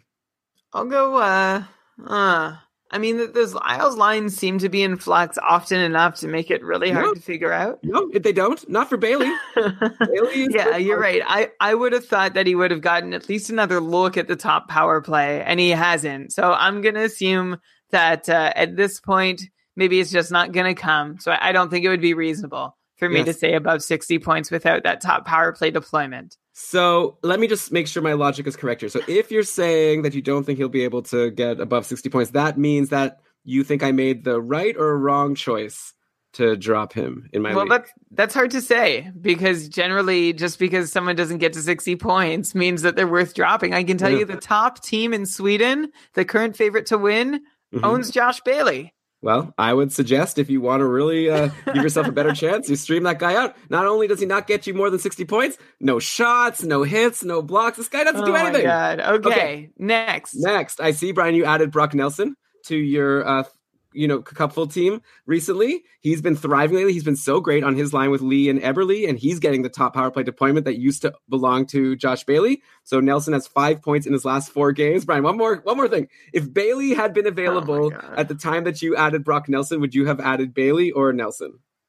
Probably I think I would have gone Bailey, but it would have been hard. Like, because I was only really looking to add them for 1 game. Yeah, Nelson's on a great roll right now, and in my opinion, he's in a better spot. Actually, I would have gone. For 1 game, I would have gone Nelson. Longer term, I would have gone Bailey. Interesting. I think it's pretty close. Okay, if anything, actually, Brian, I should be asking you if you have any regrets about your Cupful Islanders drop from a couple weeks ago, as I noticed you cut the cord with Ryan Pulock, who scored 2 goals yesterday versus Colorado, and he took 8 shots. Did that hurt you inside when you saw that? He also had an assist the game before versus New Jersey. He put up 3 assists a week ago in a game versus LA. If you recall last season, Pulock also started really slow. He only had 8 points through 28 games, but he actually ended the year with 24 points in 39 games, which led, obviously, a lot of people, just like yourself, to draft him this year, expecting him to keep that up. He didn't do it, but now he seems to be heating up again. Do you think this might be a repeat of last year, and he's going to once again be super fantasy relevant the rest of the way? Hard to say. Like, I maybe. His deployment still hasn't changed, though, and we've seen a couple random runs from Pulock so far this year. And also, last year, towards the end of the season, he sort of like was hot, and then he went cold for a while. And then in the last 4 or 5 weeks of the season, like from March onwards, he picked it up again. So it's weird to think that somebody follows a calendar trend when nothing else is changing. So that's why I'm just going with a hard maybe. Like, we know Ryan Pulock is capable of doing this, but he's going to need consistent opportunity, which he still isn't really getting. I guess. Like, he's getting the same opportunity that he had last year when he had that great run at the end of the year. I love the way he takes shots. I'd be suggesting for people, if you need a defenseman, who was I suggesting before? Like Seabrook? I would take Pulock over Seabrook. I would for sure. Like, he's still definitely worth owning, more worth owning than when I dropped him, sadly. Elon, who would you prefer between Hutton and Pulock? Pulock. Oh, for sure. I'm not into Hutton at all. You're the one into Hutton. I take Seabrook over Hutton. Well, you asked me which Vancouver guy I liked. I know. But then I remember afterwards I asked you Hutton versus Seabrook, and you said Hutton. Yeah. It's okay. Let's be friends for the rest of the episode, okay? Okay, let's go to the Sabres. They've also been shaking things up. They landed yesterday on Jason Pominville, back on the top line with Eichel and Skinner, while Sam Reinhart has been bumped to the second line to play with Connor Sherry and Casey Middlestat. Buffalo played Winnipeg today, so I could get an update on what Buffalo lost 3-1. So maybe that's an indication that they're going to change things up by the time the next game rolls around. The only goal they scored was Eichel, assisted by Dahlin and Jeff Skinner. And those are obviously the top guys you want to own on this team. But what do you think about Sam Reinhart at this point? Should his owners be worried? Another pointless game. He had a pointless game also yesterday. Before that, he was on a great pace. He's having an amazing breakout season, right? He's up to 49 points in 55 games, like a 73-point pace. He picked up 2 assists away from Eichel versus Carolina on Thursday before doing nothing for these last couple of games. He was on the ice for a Connor Sherry goal versus Detroit yesterday, for what it's worth. Anyway, yeah, what do you think about Sam Reinhart moving forward? Should we be worried? Like, do you think this is just going to be a short-term thing? And if it isn't a short-term thing, do you think that he's going to really slow down? I don't think Reinhart owners need to be too worried, although I know that would be hard if you were a Reinhart owner. But if you look at Reinhart's on-ice offensive rate stats, like goals 4 per 60, shot attempts 4 per 60, Reinhardt's aren't really drastically worse when he's playing without Eichel compared to with. Like, yes, they're not quite as good as with Eichel, and it's better to be playing with Eichel, but it's not like we've brought up examples like how Atkinson and Dubois perform with and without Panarin, and it's not nearly as drastic a difference for Reinhart playing with or without Eichel. So maybe this is a good time to try and buy low on him. I know you can't expect quite as many points while he's away with Eichel, but you shouldn't expect him to drop so much. He's still got that time on that top power play unit to produce with Jack as well. Yeah, and also, like I said, Buffalo lost today. Maybe they shift things around again. I can't imagine that Jason Pominville is going to stick on that top. Like actually, if you recall, Pominville had that great run earlier in the season. What was it? He had 7 goals and 6 assists in a 7-game stretch back in October when he was getting similar deployment, though he was actually getting power play 1 time. Also, during that stretch, he's not getting it right now. But are you going to recommend, like, I guess let's rank Jason Pominville with the rest of our third wheelers, keeping in mind, in my opinion at least, I don't think he's going to stay there. I think he's the one that's going to fall off of his third wheel spot first. Yeah, and that's why I'll put him at the bottom of the list, maybe ahead of Del Cole. Yeah, actually, yeah, you're right. Maybe Del Cole gets bumped before Denton Heinen, or whatever, who are we talking about? Jason Pominville. All the same. Actually, I like Heinen better, so I don't want to include him with those guys. I agree with you. Okay, let's go. Oh, by the way, the goaltending. It seems like Ullmark has been getting the majority of the starts. Like, they started Ullmark on Thursday, even though he had played the previous game. Carter Hutton played today for his first time in a little while versus Winnipeg, and I guess he did okay. So the Jets won 3-1, and Carter Hutton stopped 26 of 28. So actually, he had a really good game. So I guess probably we're back to seeing, like, Ullmark had a really bad game on Thursday, but then he was great yesterday versus Detroit, which is an easier team to play, I guess. And like Hutton had this great game against Winnipeg. So Brian, are we just looking at 50-50? Who knows which one is the goalie right now? I don't know. It still seems like I'll just stick with what I said on the last episode, which is that Ullmark has been the better goalie this year. So if that plays out, he'll get more starts. Yeah, I added Ullmark in actually all of my leagues, like all in positions where I could drop him easily and it won't kill me. But right now I'm riding Ullmark in all of my leagues, so I'm hoping that he can keep getting starts and hopefully play well. Better than those 6 goals against versus Columbus last Thursday. Okay, Brian, speaking of Columbus, Seth Jones has been off the Columbus top power play for the last 10 games or so. I don't think people realize. I guess you wouldn't notice from his numbers because he has 7 points in his last 8 games, including 4 power play assists. So he's just helping that second power play get better, and it's not a bad second power play. By the way, he's playing with like the Josh Andersons and the Boone Jenners of the world, like guys who are also on decent runs right now. But lately, the top power play has been Panarin, Dubois, Atkinson, Nick Foligno, and Zach Werenski. And Nick Foligno is someone who you mentioned earlier in the show. He's on this top power play, not doing much with it. He's pointless in 4 games now, just 1 power play goal and 1 assist in 7 games since I'm seeing he got on the top power play most recently. Also, Foligno hasn't gotten in on any of his line mates' production. He's playing on the second line with Josh Anderson and Boone Jenner. Josh Anderson is on fire right now. He has 6 points in his last 6 games, and Boone Jenner has 1 goal and 4 assists in his last 4 games. So I've just thrown a bunch of names at you. So I guess here are my 2 questions about Columbus. First, should Seth Jones owners expect his production to slow down if he continues to not be on the top power play? And second, who would you rather have between, say, like Anderson, Jenner, and Foligno, like that second line right now? Like, Anderson is the one on this amazing run. He's also taking the most shots. Foligno gets the top power play, so that helps him, though he doesn't play with Seth Jones. Maybe you'll tell me that playing on the second playing on the non-Panarin power play is better. That's just silly. Also, just speaking of those 3 guys, I love this line. Like, how amazing is it that all 3 of them throw so many hits? Like, these are like the three of the top hitting forwards in the league, and they all play on the same line. That's wild. Anyways, yeah, so those are my 2 questions. What do you think about Seth Jones, and who would you rather have from that second line? And I guess I'm sure a lot of people are just wondering, is Josh Anderson going to keep this up? Okay, I'll start with Seth Jones, and you should absolutely expect a slowdown if he is not on the top power play. Also, just to clarify, Nick Foligno has been on that power play for most of the season. When he was injured, he wasn't. It seems like Seth Jones' time came down when Foligno returned, but also Werenski seemed to, like, his time was rising as Seth Jones's came down as well on that top power play unit. But let's talk about Seth Jones without that, like, sure shot being on the top unit. Last season, Seth Jones had 24 power play points. That got him up to a 60-point pace on the season. So you cut those power play points in half if he's playing a lesser power play role, and you're looking at a 47-point player instead. That's a pretty big difference. We're also looking at a drop, as astute Seth Jones owners may already know, in his relatively low shot totals so far this year. Last year, Seth Jones wowed us with 249 shots in 78 games. This year, he's on pace for almost 60 fewer shots in that same number of games. Big drop coming on the power play, actually, in his shot rate. So even when Seth Jones is seeing the top power play minutes, he wasn't bombing away like he was last year, which is why Jones has yet to score a power play goal this season, even after finding Twine 7 times with the man advantage last year. So it's not great all around for Seth Jones owners who thought they had a 60-point D-man on their hands. You've probably got a 45, 50-point guy, which is still, like, great consolation. It's just unfortunate that he's not going to offer you quite as many shots or points if his power play one deployment continues the way it has so far this year, which is, well, when he's on it, he's not taking as many shots. And when he's, well, not when he's not on it, sometimes he's not on it. And then you asked me about the line that is like John Tortorella's wet dream, throwing all those hits. Brian, do you mind actually if I just comment on the Seth Jones thing quickly? Sure. Because it seems like you said, like, a pretty wild thing. Like, you said that you expect him to be on 45-point pace the rest of the way?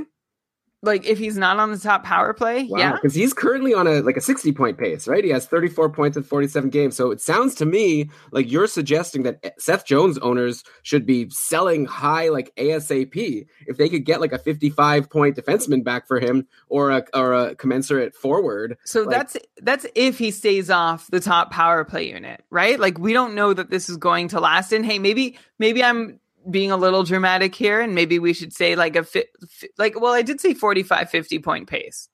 Okay. So I think that's fair. But yeah, if you think that Seth Jones is done for on the top power play, if you have any inside info, then yeah, you probably want to sell him high. We don't know that yet.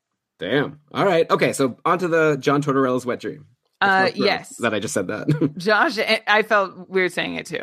Josh Anderson is the guy. So you asked me about Anderson, Foligno, and Jenner. So Jenner, we know, like, seems to have this low ceiling. Foligno seems to have the greatest deployment in the world and does nothing with it. So I will go Josh Anderson, who's producing reasonably well. I like his shot rates a lot. I like his expected goals numbers. So that's why I prefer him of the three on that line. We have a patron, I think it's Zach, in the Facebook group was asking about Alex Tuch versus Josh Anderson. Like, should he drop Tuch for Anderson? And we've loved Tuch all season long. He's currently in a cold stretch, though. He's, like, I think pointless in 5 games, while Josh Anderson, like I said, is on this great run, taking all these shots. I kind of was like, but Zach always sort of is looking at the top free agents. So I feel like for him, it'll just be more fun to be able to stream around different players. Like, there always seems to be good options out there. So if you're in a shallow league, that's a move I would make. But I'm just going to say, and I know we're not even talking about Vegas today, but I like Alex Tuch still. I think he's going to keep it up. But Josh Anderson, it sounds like you're saying you think this is going to be somewhat sustainable, like not a point per game guy,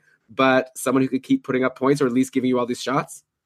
Yeah, I love the way he put so many shots on net. So I'm going to say that, I mean, he's just got 28 points in 54 games. That's not a high bar to clear. I know he's been doing better lately and he had a slow start to the year, but to me, he seems like a pretty good guy. Like, if you want someone who's going to get you hits and shots and over a half point per game, great guy to have on your team.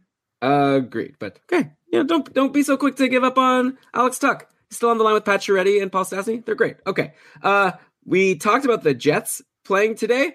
Guess what, Brian? They scored 3 goals. Want to try to guess how many points Patrick Laine had?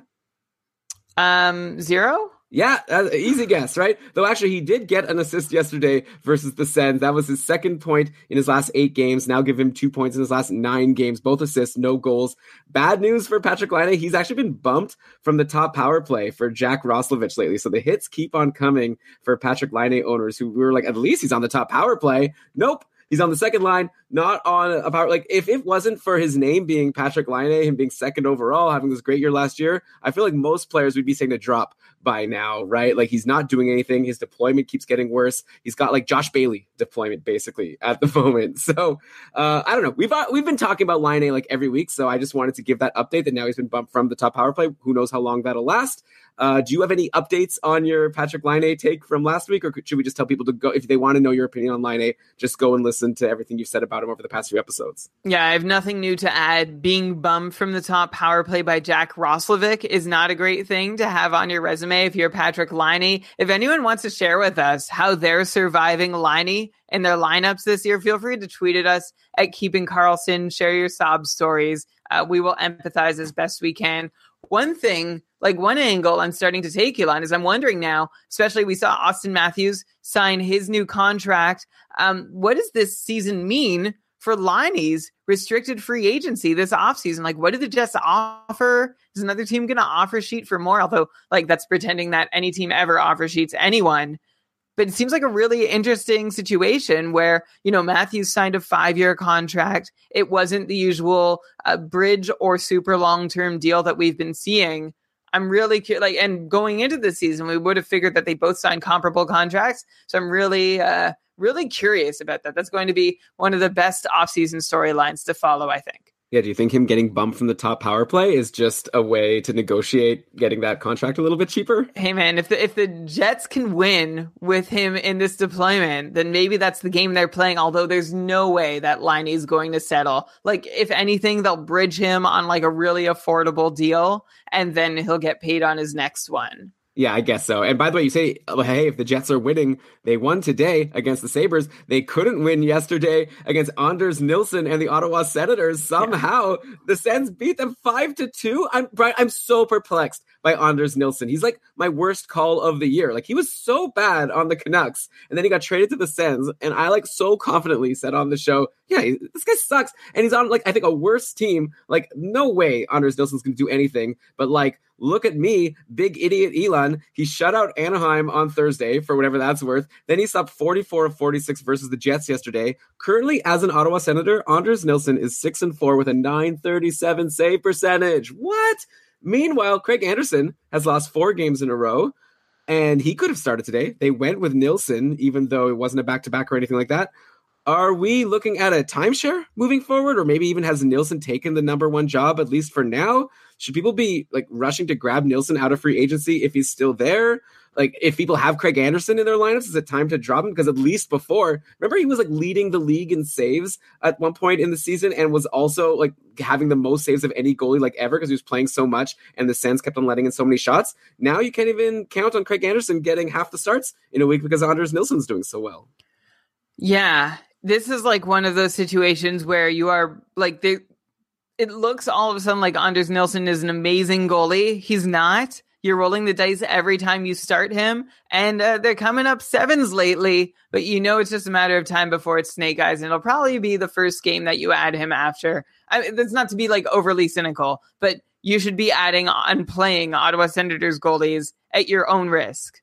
Interesting. And what's your take right now if you had to bet on who's going to get more starts for the rest of the season? Is it Nilsson or is it Anderson? I would guess Anderson, although I would say that the Sens won't have a whole lot of patience for the goalie that's losing them too many games, just based on what exactly would be at stake for the team, like public relations wise, should they finish in a low enough position to give Colorado really great odds to win the lottery.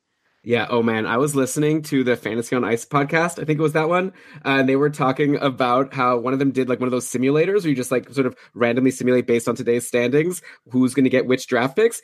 And he had it turn out that Colorado, who's not in the playoffs right now, in the running for the first overall pick, they had Colorado getting first overall pick and then second overall pick from the Ottawa pick. Could you imagine if Colorado gets the first 2 picks in the draft and gets Hughes and Kako, like insane. Kako, I think. Capo. I mix the syllables often. Sorry. That would be. Has any team ever had the top 2 picks in the draft? I know the Sedins went, I think, second and third. But yeah. I know the answer to this. Let me see if I can figure it out while you talk about your next thing.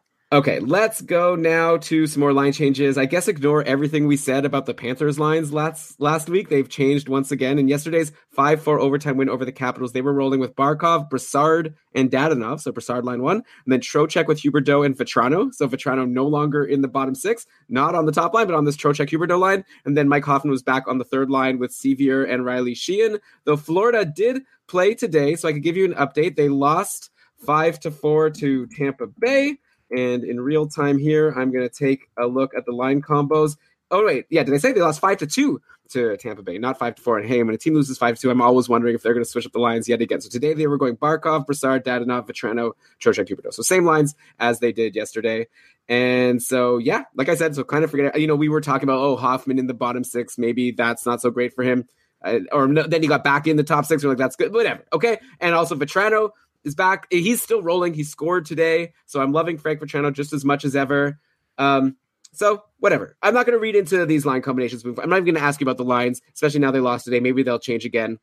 Instead, I want to throw one hot player and one cold player at you on the Panthers and get your takes on them. And they're guys we haven't talked about for a while. First, Aaron Ekblad. He had 2 assists yesterday, up to 7 points in his last 7 games going into today versus the Lightning. It looks like Ekblad didn't get a point today, but yeah, he's been on a really nice run. And if you recall, Brian, he had that nice 39-point rookie season, and we expected him to go up, and he never ended up getting higher. That is still his career high.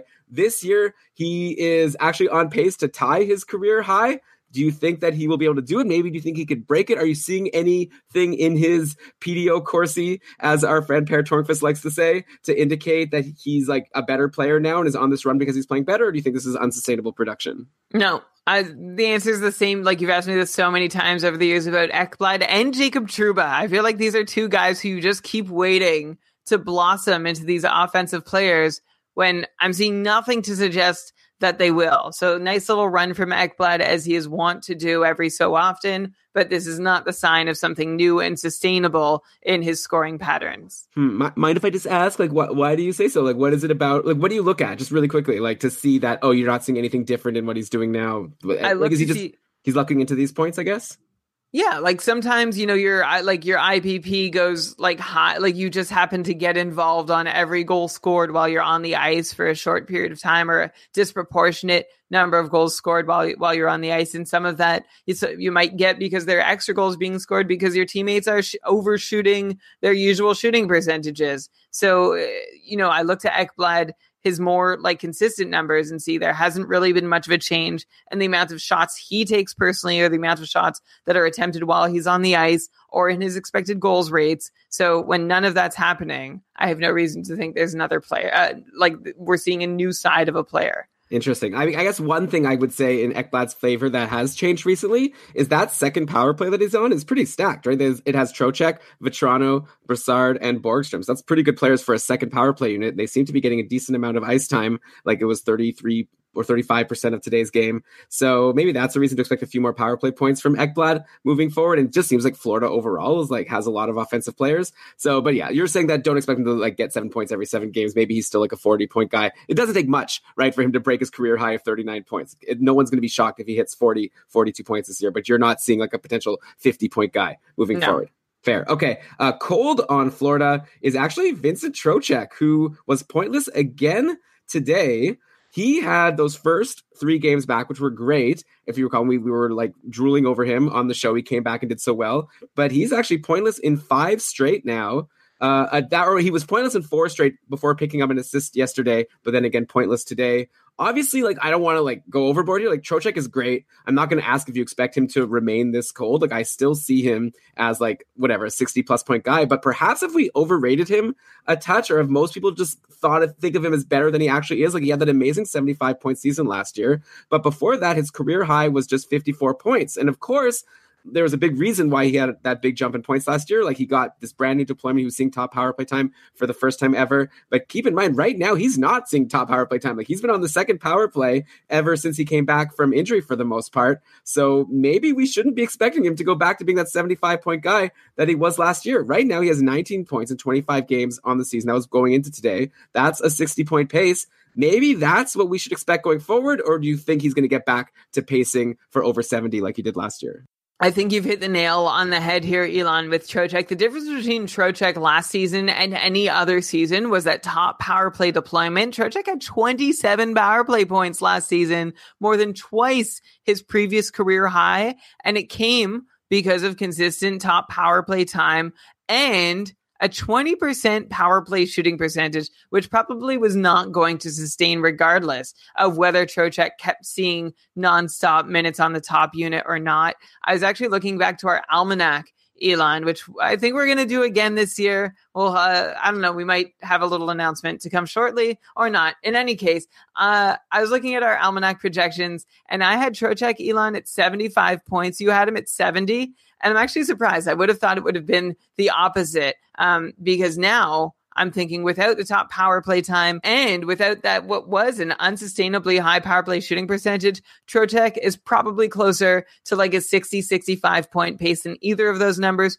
Give him that top power play deployment though, and I'll put him at 65 rather than 60. Yeah, and if you see Trocheck get back on the top power play, we've clearly been seeing that Florida is shaking things up. They have so many talented players, they don't have room to put all the guys who would be deserving of being on the top power play on most teams on this top power play. So don't expect it to last. I could see it just keeping on changing throughout the season. So keep that in mind. He's great. Like he helps you in all these other categories. So he's a really great guy to own in a multi-category league. But if he's a little bit overrated, that obviously means if you have him, maybe you can sell him for more than he's worth. So let us know what you have in mind. We'd love to answer your question on Twitter at Keeping Karlsson. If you think of a potential trade you might want to make involving Trocheck, we can let you know if we think it's worth it. And also for anybody on Pins and Needles wondering about the draft question, Elon asked, any team. So there was the Sedins, but that wasn't number one. Elon, do you know who was taken first overall in the Sedin draft? I do not recall off the top of my head. Okay, well, I'm going to look that up. But in the meantime, I thought you were going to say. No, I don't. I've got it now. Oh man, it's always the answer. Patrick Stefan in Atlanta. That was a mistake. So do you know, okay, look at this. This was a crazy draft in 1999. You had 3 teams who picked at least twice in the top 10. The Islanders had 3 top 10 picks. Who did they take? Tim Connolly. So that was like sort of a hit. Then he was a 5th overall. And then Taylor Pyatt and Branislav Meze. And like, tell us some players they could have had that got drafted a little bit later. Oleg Saprikin. Wow, this is a really weak draft. Yeah. I'm at 20th. 20. Oh my God. All Martin right. Havlat at 26th. Oh, overall. okay. Go Sens. Great scouting back in the day. I guess the Canucks clearly won that draft. Henrik Zetterberg picked, and that was the draft where Zetterberg was picked. The 3rd and 4th, the best non-Sedin players from that draft were Zetterberg and Verbata, both in terms of career points, both drafted in the 7th round, 210th and 212th overall. So there you go. That's why, like Chicago fans right now are like complaining that they're winning so much because they're like, they wanted to get a good draft. These teams, when you like cheer, you get mad when your team wins because you were expecting it to be a rebuilder. That it just goes to show you, you never know with these draft picks. But this is different. I think definitely 20 years ago, there was a lot less information available and a lot less data analysis being done. I think there was a lot more randomness or uncontrollable randomness in the draft. Whereas today, I think with a really great analytics and scouting and drafting department for your front office, you've got a pretty good shot or at least a better shot of nailing those early picks than any team did way back 20 years ago. You'd have to think that somebody would have spotted Henrik Zetterberg and drafted him before the 7th round. Yeah, for sure. But just keep in mind, Matt Barzal was drafted 16th overall, 2015. So, but obviously, overall, generally, there's going to be outliers. Anyways, what was the answer to the question, Brian, about who was... But he was passed over by Peter Chiarelli's scouting department. Well, he was passed over by a lot of teams' scouting department. But 16th overall, is not, That I think that's something you're saying. That's a good late pick now. That's a gem. Well, Brian, the point I was saying is don't be so mad if the Chicago Blackhawks are winning games. Like, ugh, my team is so fun to watch and they're winning all these games. What a poop. Now we might not get first overall. You might still get a Matt Barzal if you draft well. So maybe. And it's Barzal, right? Didn't someone ask us on Twitter why we always say Barzal? Yeah, I think I've been saying Barzal when I was talking about him before, but now I just got excited. Can we get the answer to this question about who drafted first and second overall? So Alex in the chat has found a couple examples where Montreal did. It was in 1968 and 1970. In 68, they had the first, second, and third picks. In 1970, they had the first and second picks. But since then, it has never happened. Man, isn't Montreal, like, weren't they always amazing? Like, how did they get these picks? So part of the reason they were always amazing was because they got first pick from all the Quebec-born players. Like, they had this sweetheart deal with the league where it's like they had there was like a mini draft at the start where they got to pick like their top one or two Quebec-born choices, and then the rest of the league could join in. That's so stupid. Should we put an asterisk beside all of these cup wins now? Like, they don't deserve them. I mean, we're going to get a lot of hate from Habs fans now for me saying that. I don't have it in front of me, but I'm pretty sure, like Beliveau, Lafleur, Richard, like these guys, many of them came thanks to that rule. Okay, let's end the show with a lightning round. Habs fans, yeah, you deserve all of your cups. They were amazing teams. It sounds like it was pretty easy to build an amazing team back then. Okay, if you were the Habs. So, a couple hot streaks. Jeff Carter is injured for the Kings. Obviously, no, he's not on a hot streak, but that has not bothered Tyler Toffoli one bit. Like, he lost his centerman, sure, but he's taken Jeff Carter's spot on the top power play, and Toffoli's probably on his best role that we've seen him in over the last few seasons. He's up to 10 points in his last 9 games. Only one of those points actually even coming on the power play. So he's getting all these even strength points playing with the likes of Nate Thompson and Brendan Leipzig. Like, go figure, just Tyler Toffoli turning it on. And this is a guy who we talked about, I guess, over a month ago now, how he was taking all these shots, nothing was gone in. Obviously, fortunes are turning for Tyler Toffoli. Brian, do you think he can keep this up? Is he like an obvious stream for as long as this run lasts? Like, if we were, he's not a third wheel. The opposite, he's like the best player on his line, at least how it looks. But would you have him ahead of all these guys we were talking about, even like a Philip Dano at this point? No, I don't think so. It's funny because we've been lauding Tyler Toffoli for like his high shot counts while not getting any shooting luck and saying like he's due. It's going to happen. And then here he is. He was due. He picked up 4 goals on 11 shots, but without Jeff Carter. And I don't think he's likely to keep this up without Jeff Carter or even with Jeff Carter. So he makes a decent stream option, but that's still about it. I own both Toffoli and Dano on my Cupful team, and I'm probably looking at streaming out Toffoli first.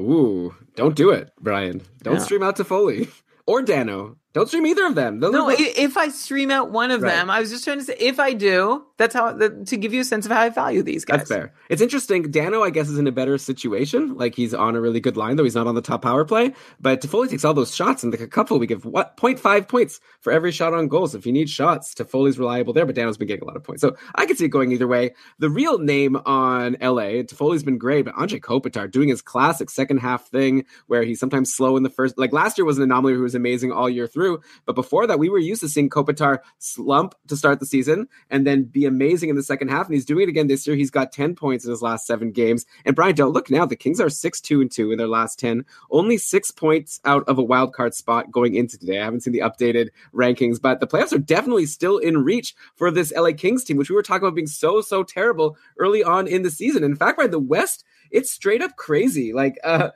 when I was preparing this morning, the way I see the standings, there's 5 great teams that are for sure going to make the playoffs. You got Winnipeg, Nashville, Calgary, San Jose, Vegas.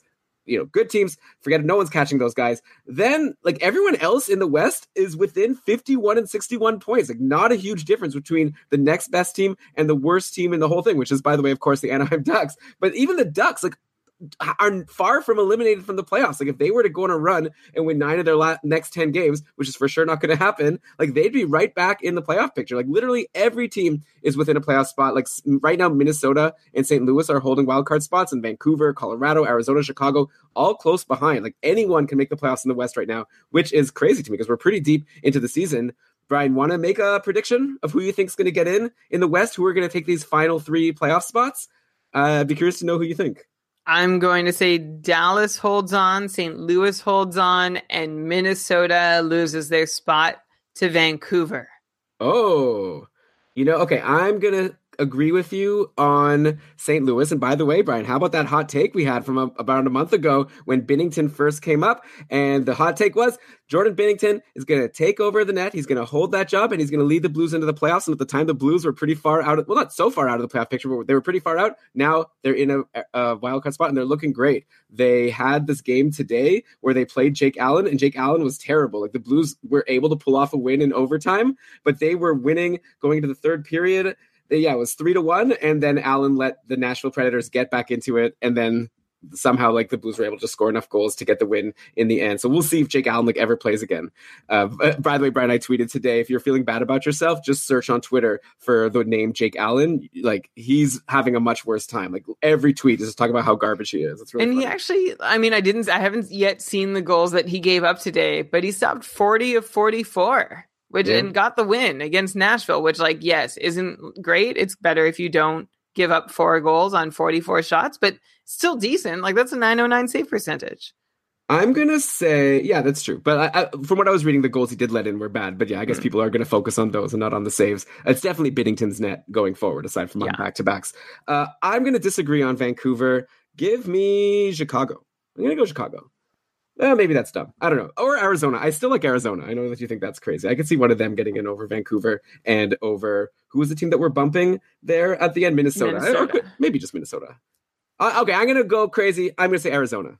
I don't know why. I just have this feeling. I like that team. But I like Chicago also right now. Okay, Brian, let's end the show by doing the opposite of what every other Canadian hockey podcast seems to do, or most of them do. Let's check in on the Maple Leafs at the end of the show instead of at the start of the show, especially Andreas Johnsson, currently somehow on a 3-game goal streak with 6 points in that span. That was, of course, before today's game where, like I said, the Leafs took all those shots but weren't able to get the win over the Rangers. But yeah, Andreas Johnsson getting all of these points from the fourth line with Par Lindholm and Frederic Gauthier. Do we dare recommend people add him? Clearly Andreas Johnsson's percentage ownership on Yahoo is surging, as anyone's seems to do when he goes up in points. But there's no way that he's going to be able to keep this up from the fourth line, right? Unless you want to suggest that maybe he's earned a promotion. Do you think maybe Kasperi Kapanen could maybe drop down the lineup and Andreas Johnsson could take a spot? If you had Kasperi Kapanen on your fantasy team, would you drop him for Andreas Johnsson? Just want to get your opinion on Johnsson and this hot run, and if you think he's going to have any chance of keeping it up. It's crazy that Andreas Johnsson is doing this from the fourth line. The guy, who I have spent fab on repeatedly this year, streamed him in several times while he's in the top 6. He's finally doing stuff from the fourth line. If you're wondering what to do with him, I feel like it's not sustainable from the fourth line, but I do feel like the next time Andreas Johnsson finds his way into the top 6, he's going to hold on to that spot and not let go. I think he's got some great value ahead of him. So if you want to make a preemptive ad with the thought that, yes, he is going to get better deployment, is going to play in the top 6, then go ahead and do it. Worst that can happen is he doesn't get there and you drop him at the end of the week. Lord knows I've done that 4 or 5 times this year. Elon, another guy who actually who Kapanen's up in the top 6. The other guy up in the top 6 that maybe could be bumped is Zach Hyman, except he's doing so well lately. 2 goals and 4 assists for 6 points in his last 4 games. That was going into tonight's game. So there's been another game that I didn't count the stats in, but he had 12 shots in those 4 games too. So he's a great guy to own as a depth ad in leagues where you get value because he's playing with some really fantastic line mates. Yeah, it's hard not to get points every once in a while when you're playing with, what is he with, Matthews? And no, I think he's with Marner and Tavares. Tavares, yeah. Yeah, insane. Okay, by the way, William Nylander scored yesterday. He now has 7 points in his last 7 going into today, so he didn't get a point today. Did we give bad advice about him when he was slumping? I kind of forget what we said. I feel like we didn't say to hold on and he'll be fine. I think that maybe at best we said that, eventually he might get a better spot in the lineup and maybe he could be like a 60 or whatever point guy like he was the previous season.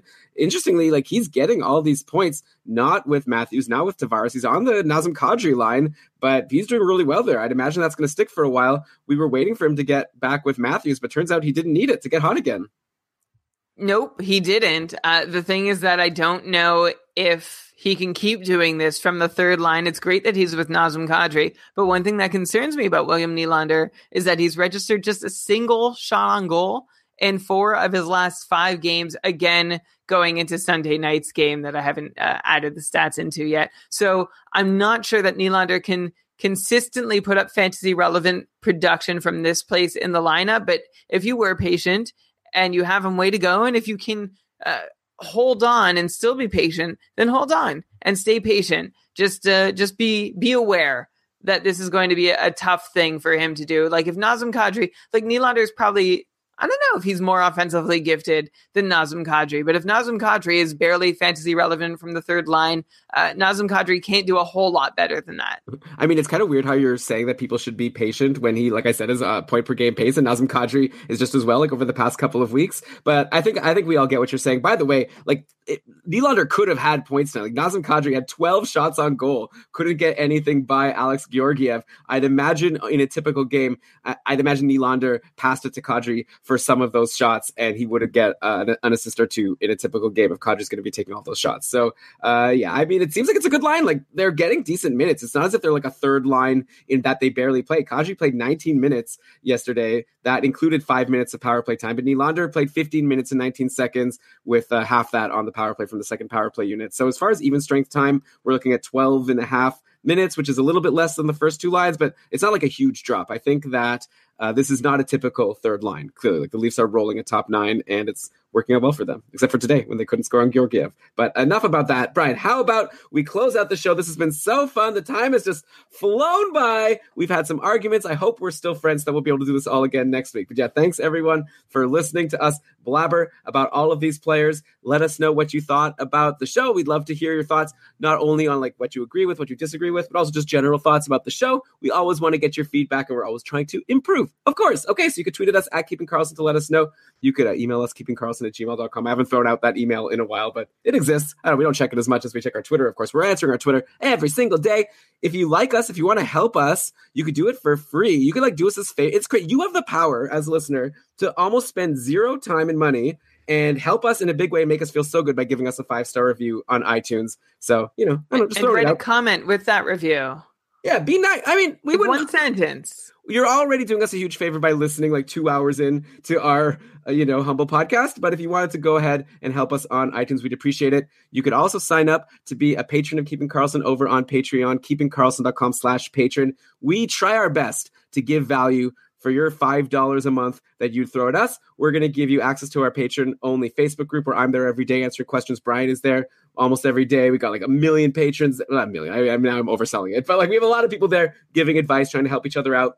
You can feel free to ask any fantasy question you want, and we're going to try to help you get through your fantasy trade deadline and into the playoffs. So there's other perks as well. You can check it all out, keepingkarlsson.com/patron. With that, Brian, let's cue the outro music. And why don't you go ahead and read us the credits?